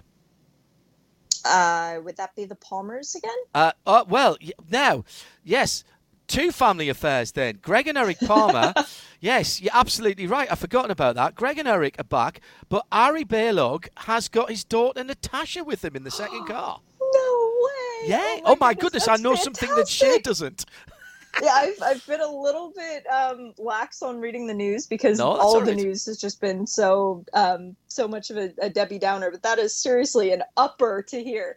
Ari is one of those guys who has served his time. He's helped so many non-professional drivers come to terms with their cars, and he really has been I just use the words plug and play, but that's sort of his role. He's driven BMWs, Aston Martins, you name it. He's been with 3 different teams over the course of 1 season, and to give him the opportunity to try and teach his own daughter how to do this. Oh man, I'm emotional over that. It's good, isn't it? It really is. Yeah. Very, very good indeed.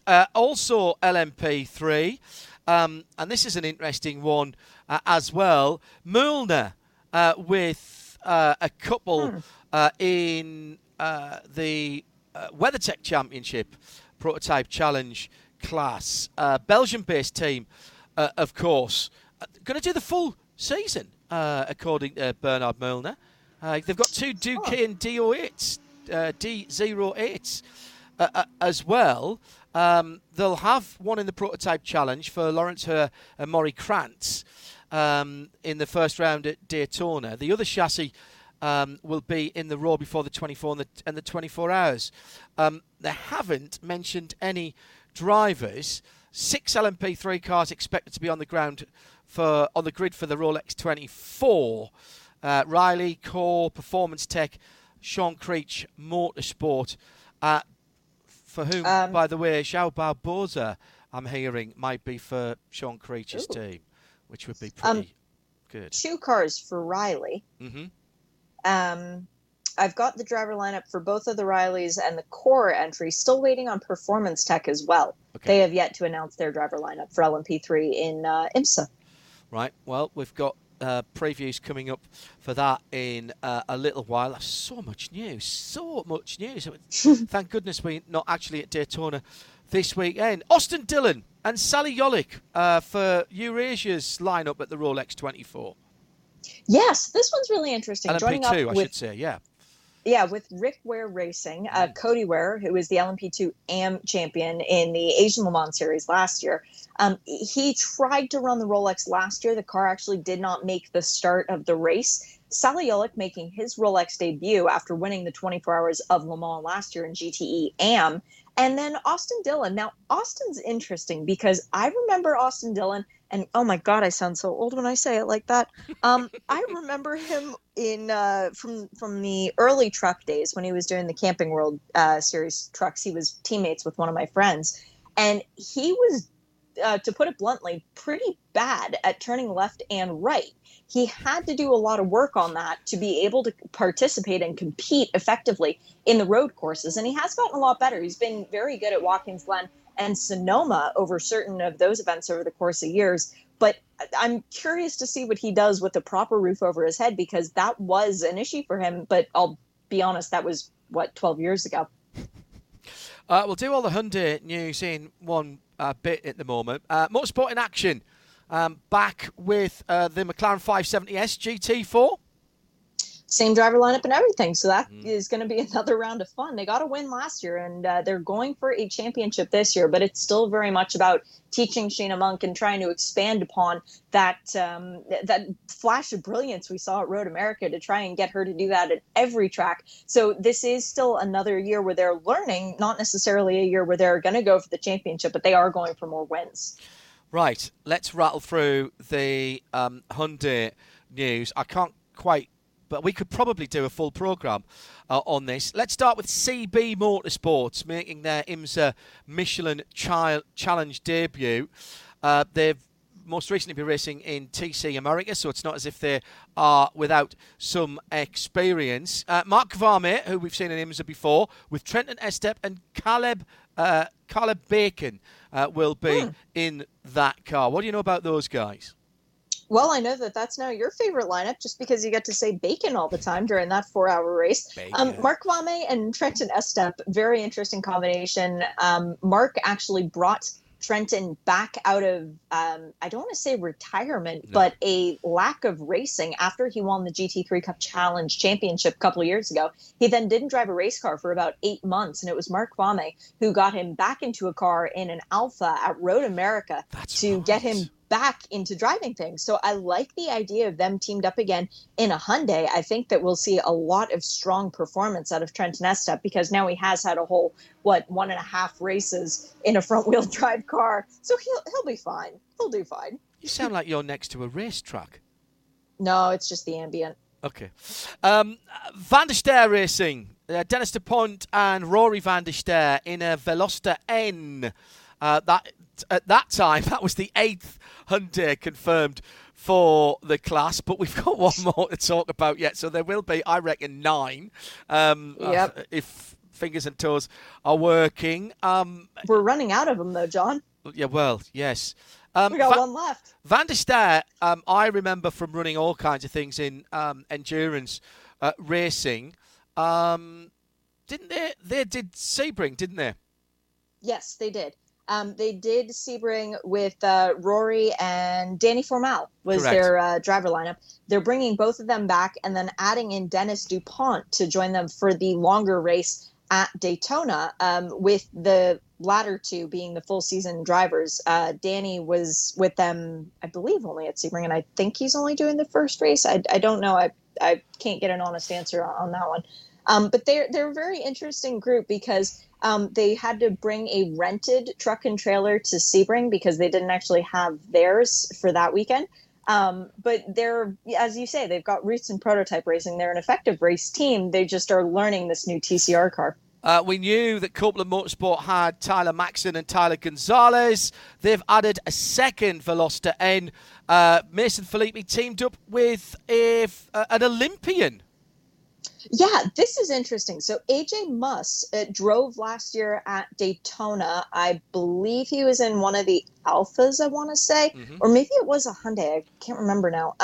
Didn't have a great first experience, but when you're teamed up with Mason Filippi, who not only is a great coach, but is a former series champion, you're on pretty good standing to try and get all this going together. But now here's the interesting twist. He's planning to compete, this is, in the 2021 Summer Olympics in Tokyo.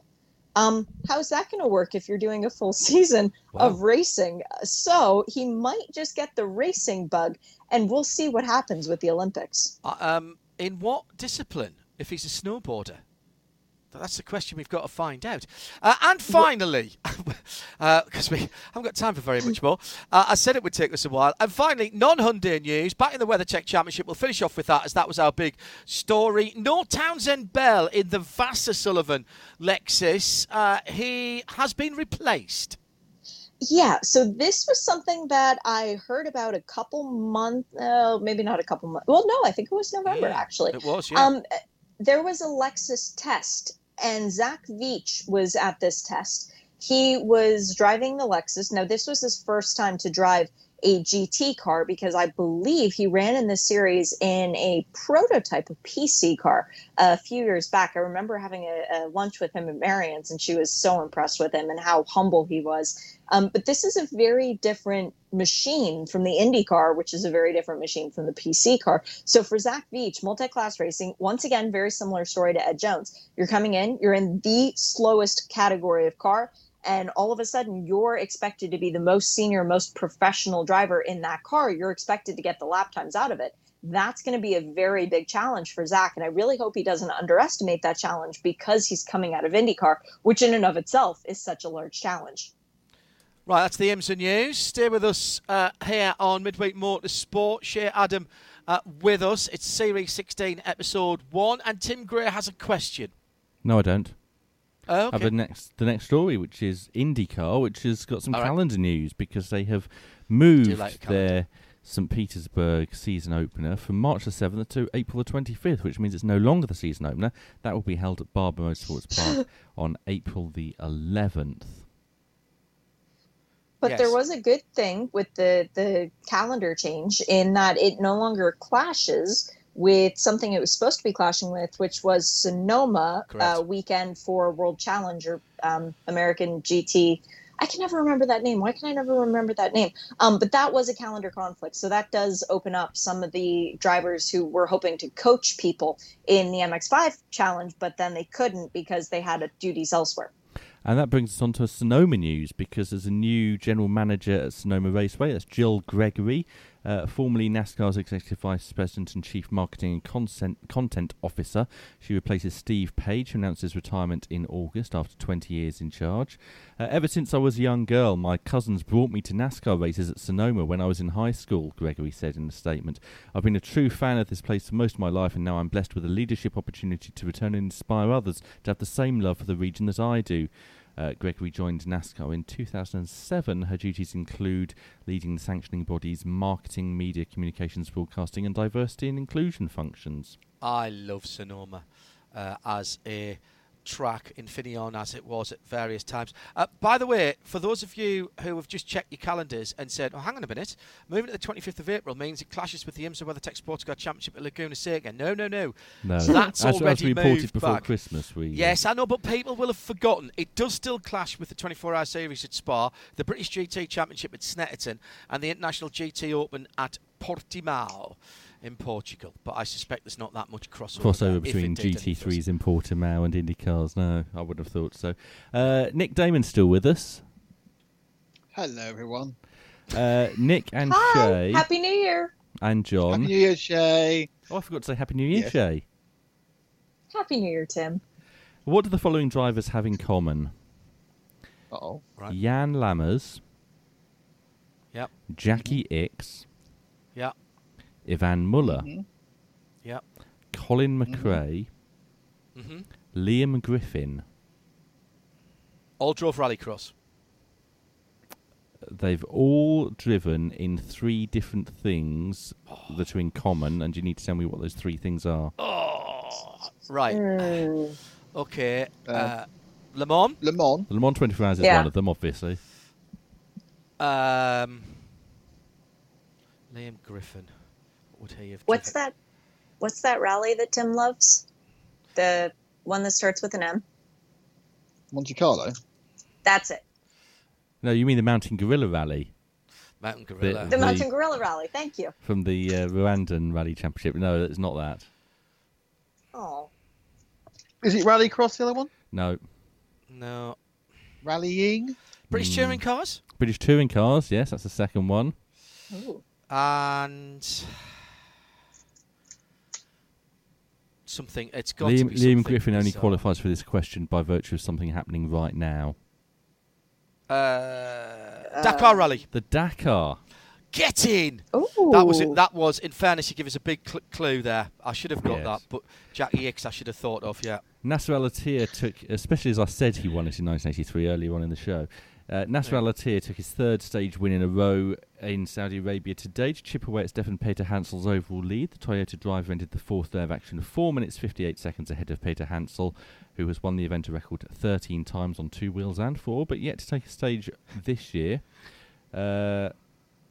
Spaniard Carlos Sainz, who is Peter Hansel's teammate and defending champion, climbed back to 3rd overall, but he's still 36 minutes off the lead.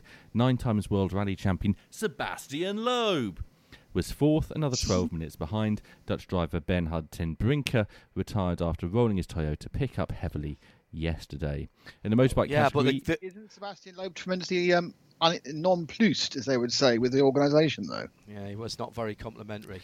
In the motorbike category, Xavier de Sultre took the lead for Husqvarna with Spaniard Joan Barreda 15 seconds behind after winning today's stage. However, Indian rider Sia Santosh is out of the rally and in hospital in Riyadh after an accident 135 kilometres into today's stage.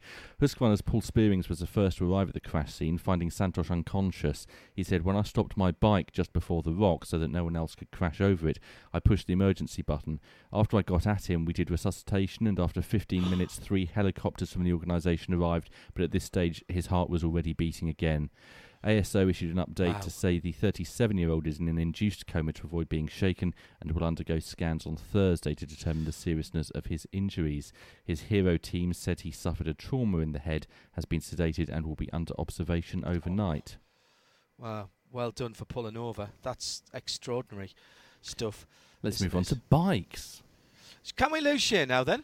No, because okay. we've got NASCAR still to come. Oh, NASCAR, right, okay. So Bikes then. We're going to race through these bike stories. We've also got another story that Shay might be interested in.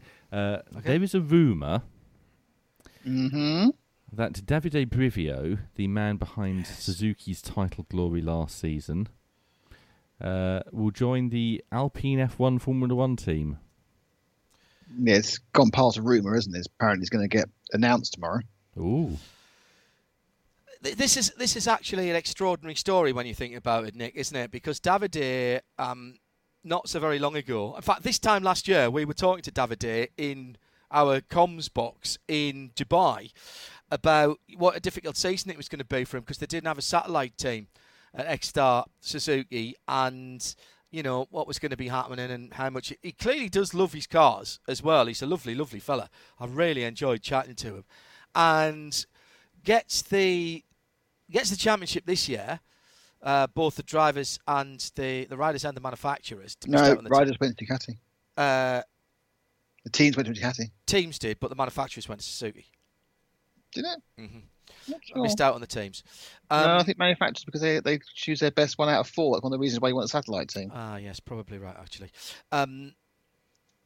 Anyway, and it looks like Suzuki are building on the success. There will be a satellite team at the latest in a couple of years' time, and he gets poached away by Alpine. You can't imagine him. Or do you think in his head, well, I've done it now, what else have I got? It's all downhill from here.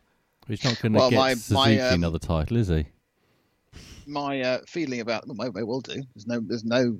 Why would he not get Suzuki another title? With the right riders. The only person who could stop that is very unlikely to be turning up until June or July at the earliest. Yeah, indeed. If he's got any sense. Mm-hmm. Well, which obviously hasn't, but let's talk some sense into it. Move on. We've done that. But, no, I would expect that Davide, glowing from a sense of satisfaction and a job well done, had this thing called a massive check waved under his nose, and that's not obviously Thomas Ender. any particular driver from the Czech Republic, but it's a large amount of money written on a piece of paper, because it looks like the role he's been taken on to do is not, as I kind of hoped, which would replace Cyril Bittebrul as team principal, but actually to run as CEO and put together an organisation that can effectively punch above its weight and find the right people for the right slots, which is exactly what he did with Suzuki. True. Next story, Paul Espargaro is a Works Honda rider. No, he's not. He's a Works Honda rider. Yes, he is. Well done. Terrific. He's team leader until Marquez comes back. In fact, he is the team until Marquez comes back, and they haven't announced who's going to ride for them. There is a test that's apparently still going to happen in Sepang in a couple of weeks, which is quite brave, I think. Not and going to at happen. that point, we'll find out. Well, it's apparently still happening, and if it did happen, we'd find out who HRC are running, which I assume we Bradle again. They certainly haven't pulled the pin on Dovi yet. I assume they're trying to assess how long it is before sensibly Marquez can come back. What's Jorge Lorenzo been up to? He's been the Masked Singer Spain. No, he has been on the Masked Singer Spain, yes. Wow. I can't remember what he was, though. What was he? He was the Crow. He was the Crow. Okay. You do realise that most of our listeners have no clue what you're talking about. Everyone knows what the Masked Singer is. It's everywhere. Masked Singer's in every country, John. I don't know what the Masked Singer is. You should watch it. It's very good. I'm sure it isn't. Basically, what it is it's what Norbert. It's like What's My Line, but with masks and singing. How many hats? But they're wearing a complete outfit. Okay, how many outfits? Okay, fine. I mean, in fairness, whether you watch the program or not, look up the stills, because the actual costumes in all of these countries are unbelievable. Yes, the costumes are amazing. The concept is dull and massively stretched out longer than it needs to be. Probably to pay for the costumes, which are amazing. And by the way, Tom Firth says Suzuki did get teams, Ducati got manufacturers. Oh, that's what I meant, manufacturers. Yeah, okay, we had it the wrong way around. British Superbike Championship has unveiled some rule changes. Mainly, that involves a 33-race calendar next year. Mm-hmm. Playoffs back? Playoffs are back, as it's called, the Showdown. The main season will consist of 24 races, and then points will be awarded to the first 15 finishes in those races. After the 24th race, the top 8 riders go into the... Wasn't it 6 before? It was 6 before. Top 8 will now go into the Showdown. They'll be called title fighters. They'll be elevated to 1,000 points each, with podium points accrued in the main season added on. So 500 wasn't enough then? They had to go to 1,000? Absolutely, because after 24 races, why did they just give them 50 million points? Give them 50 million points each. Teams are not allowed to test overseas anymore. Well, that's not very useful. I'm not sure that's a great idea. And they're only allowed 16 days of testing in the UK.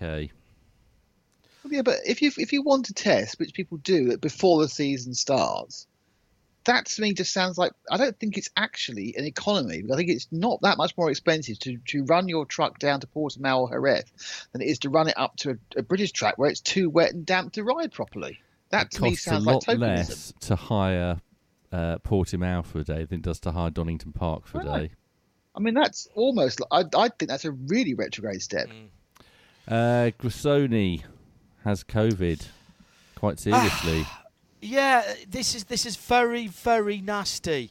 Just before the turn of the year, 27th, I think, Fausto Grassini was taken into hospital in Bologna, and he went into a coma because of low blood oxygen saturation levels. The latest I managed to get from the team, who are Aprilia's factory entrant in 2021, but it's going to be an independent outfit from 2022, is that they were thinking of bringing him out of the coma and gradually looking at his level of waking, basically, and bringing him out of the coma very, very slowly. So Fausto and the rest of the Grassini team, we think about you, and hopefully you will get well soon. If proof were needed how nasty it can be. Fausto Grassini, we wish you the best. NASCAR now, and the final seat that didn't have a full-time driver in it, but was expected to have a full-time driver in it, has been filled, and it has been filled by Anthony Alfredo, a name that not many people know, Shay. By Pasta, or Fast Pasta, as he's known. Yes, is it really? Tony Pasta? Yes. Yeah. That is his nickname. No, he is not a mobster. I do like a good Alfredo. There's a slight difference. There's a subtle but slight difference between an Alfredo and what Eve always does, the Alfredo sauce, and Eve's favourite sauce. But I do like a good Alfredo. Well, Anthony Alfredo has been named to be the other driver for Front Row Motorsports in their Cup Championship, with Michael McDowell returning. It's going to be the first time that the team has actually run two full-time cars, and a third car for David Reagan every now and then Todd Gilliland coming back for the Camping World Truck Series too. So they're going to be a busy team this year. And on the subject of Gilliland, David Gilliland Racing is a new name for DGR Crossley in the NASCAR Truck Series, because they've dropped the Crossley brand, with Bo Lamastus, the man behind Crossley, selling his stake in the team to Johnny Gray, no relation. Bo Lamastus stays in a marketing and sponsorship capacity.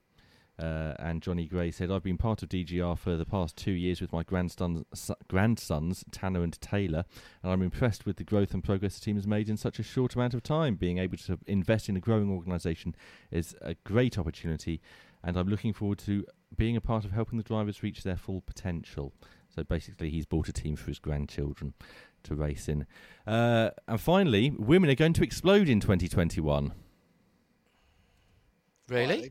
Are they feeding them with gelignite or something? This is an appalling headline that, if it had been press release, headline. would have been pointless press release of the week. Right. But it's actually attributed to Catherine Legg. Right. Who says 2021 is without doubt a huge year in the world of motorsport, and the continued aim is to get more women involved in racing. I wish I was 20 years younger, she said. Well, how old was she then? 15? Which would be perfect for just starting a motorsport career. I suppose so. She's 40 now, by the way. No. Mm-hmm. Do not say that out loud. She knows where you live. I know where she lives. I know where her parents live. I used to work just around the corner from her parents' house. Awkward. More female news, though, in that Pippa Mann needs to go to the Nordschleife and do some laps, because she Christina Nielsen will be joining the all-girls team of Celia Martin and Carrie Schreiner, and the team is switching from a TCR car to a GT4 car. What GT4 car do we know? I did read this, but I can't remember now. That's a lot of I think work it might be a to Mercedes. do. Okay, pretty easy car to get on with, so I'm told. This is all down to the fact that they want to do the 24 hours at the Nürburgring, Yes. currently scheduled for the same weekend as Le Mans Test Weekend, IMSA at Detroit, and about a million other things. Something we'll have to give in brackets there somewhere. And to do that, of course, Pippa's got to get her permit, which means, first of all, in fact, Christina's probably got to get a permit as well, hasn't she? She needs to renew her permit because it's been a while since she raced at the Nürburgring. And it's an Audi. It's an Audi. It's I an knew Audi. it was something Right, German. okay. Right. I think renewing is the same as starting from scratch. You might not have to do the simulator day, but I think you've still got to do the races in the low-powered car. So the likelihood is then that we'll see Christina and Pippa in a TCR or a low-powered GT4 car in some of the early races of the NLS. Tim, is that what the plan is? They're going to do all of the NLS and the N24 if things are go they? to plan. No. Oh, right, okay. We should have some news about our continuation of our exclusive English language coverage in sound and vision of the NLS, what used to be called the VLN, and the Nürburgring 24, which is not part of the championship, in the next few weeks. And for those asking about our coverage, we're getting to it. The responsible adult was in the office until 10:30 last night, putting deals together with various series and partners. And as soon as we've got some news for you, we will let you know. Is that all we've got time for, So we've Tim? got time for. It's 10 o'clock.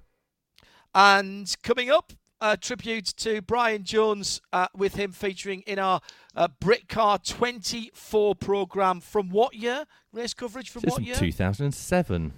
Excellent stuff. Thanks to Cooper McNeil. He and you will be joined in the commentary box.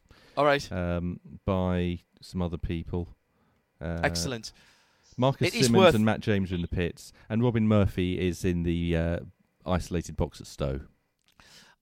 Listen to that. It's wonderful. It's Brian at his absolute best. The year that he was in the pits reporting on a terrible lack of raspberry ripple ice cream was one of my favourites as well. Brian, we miss you already.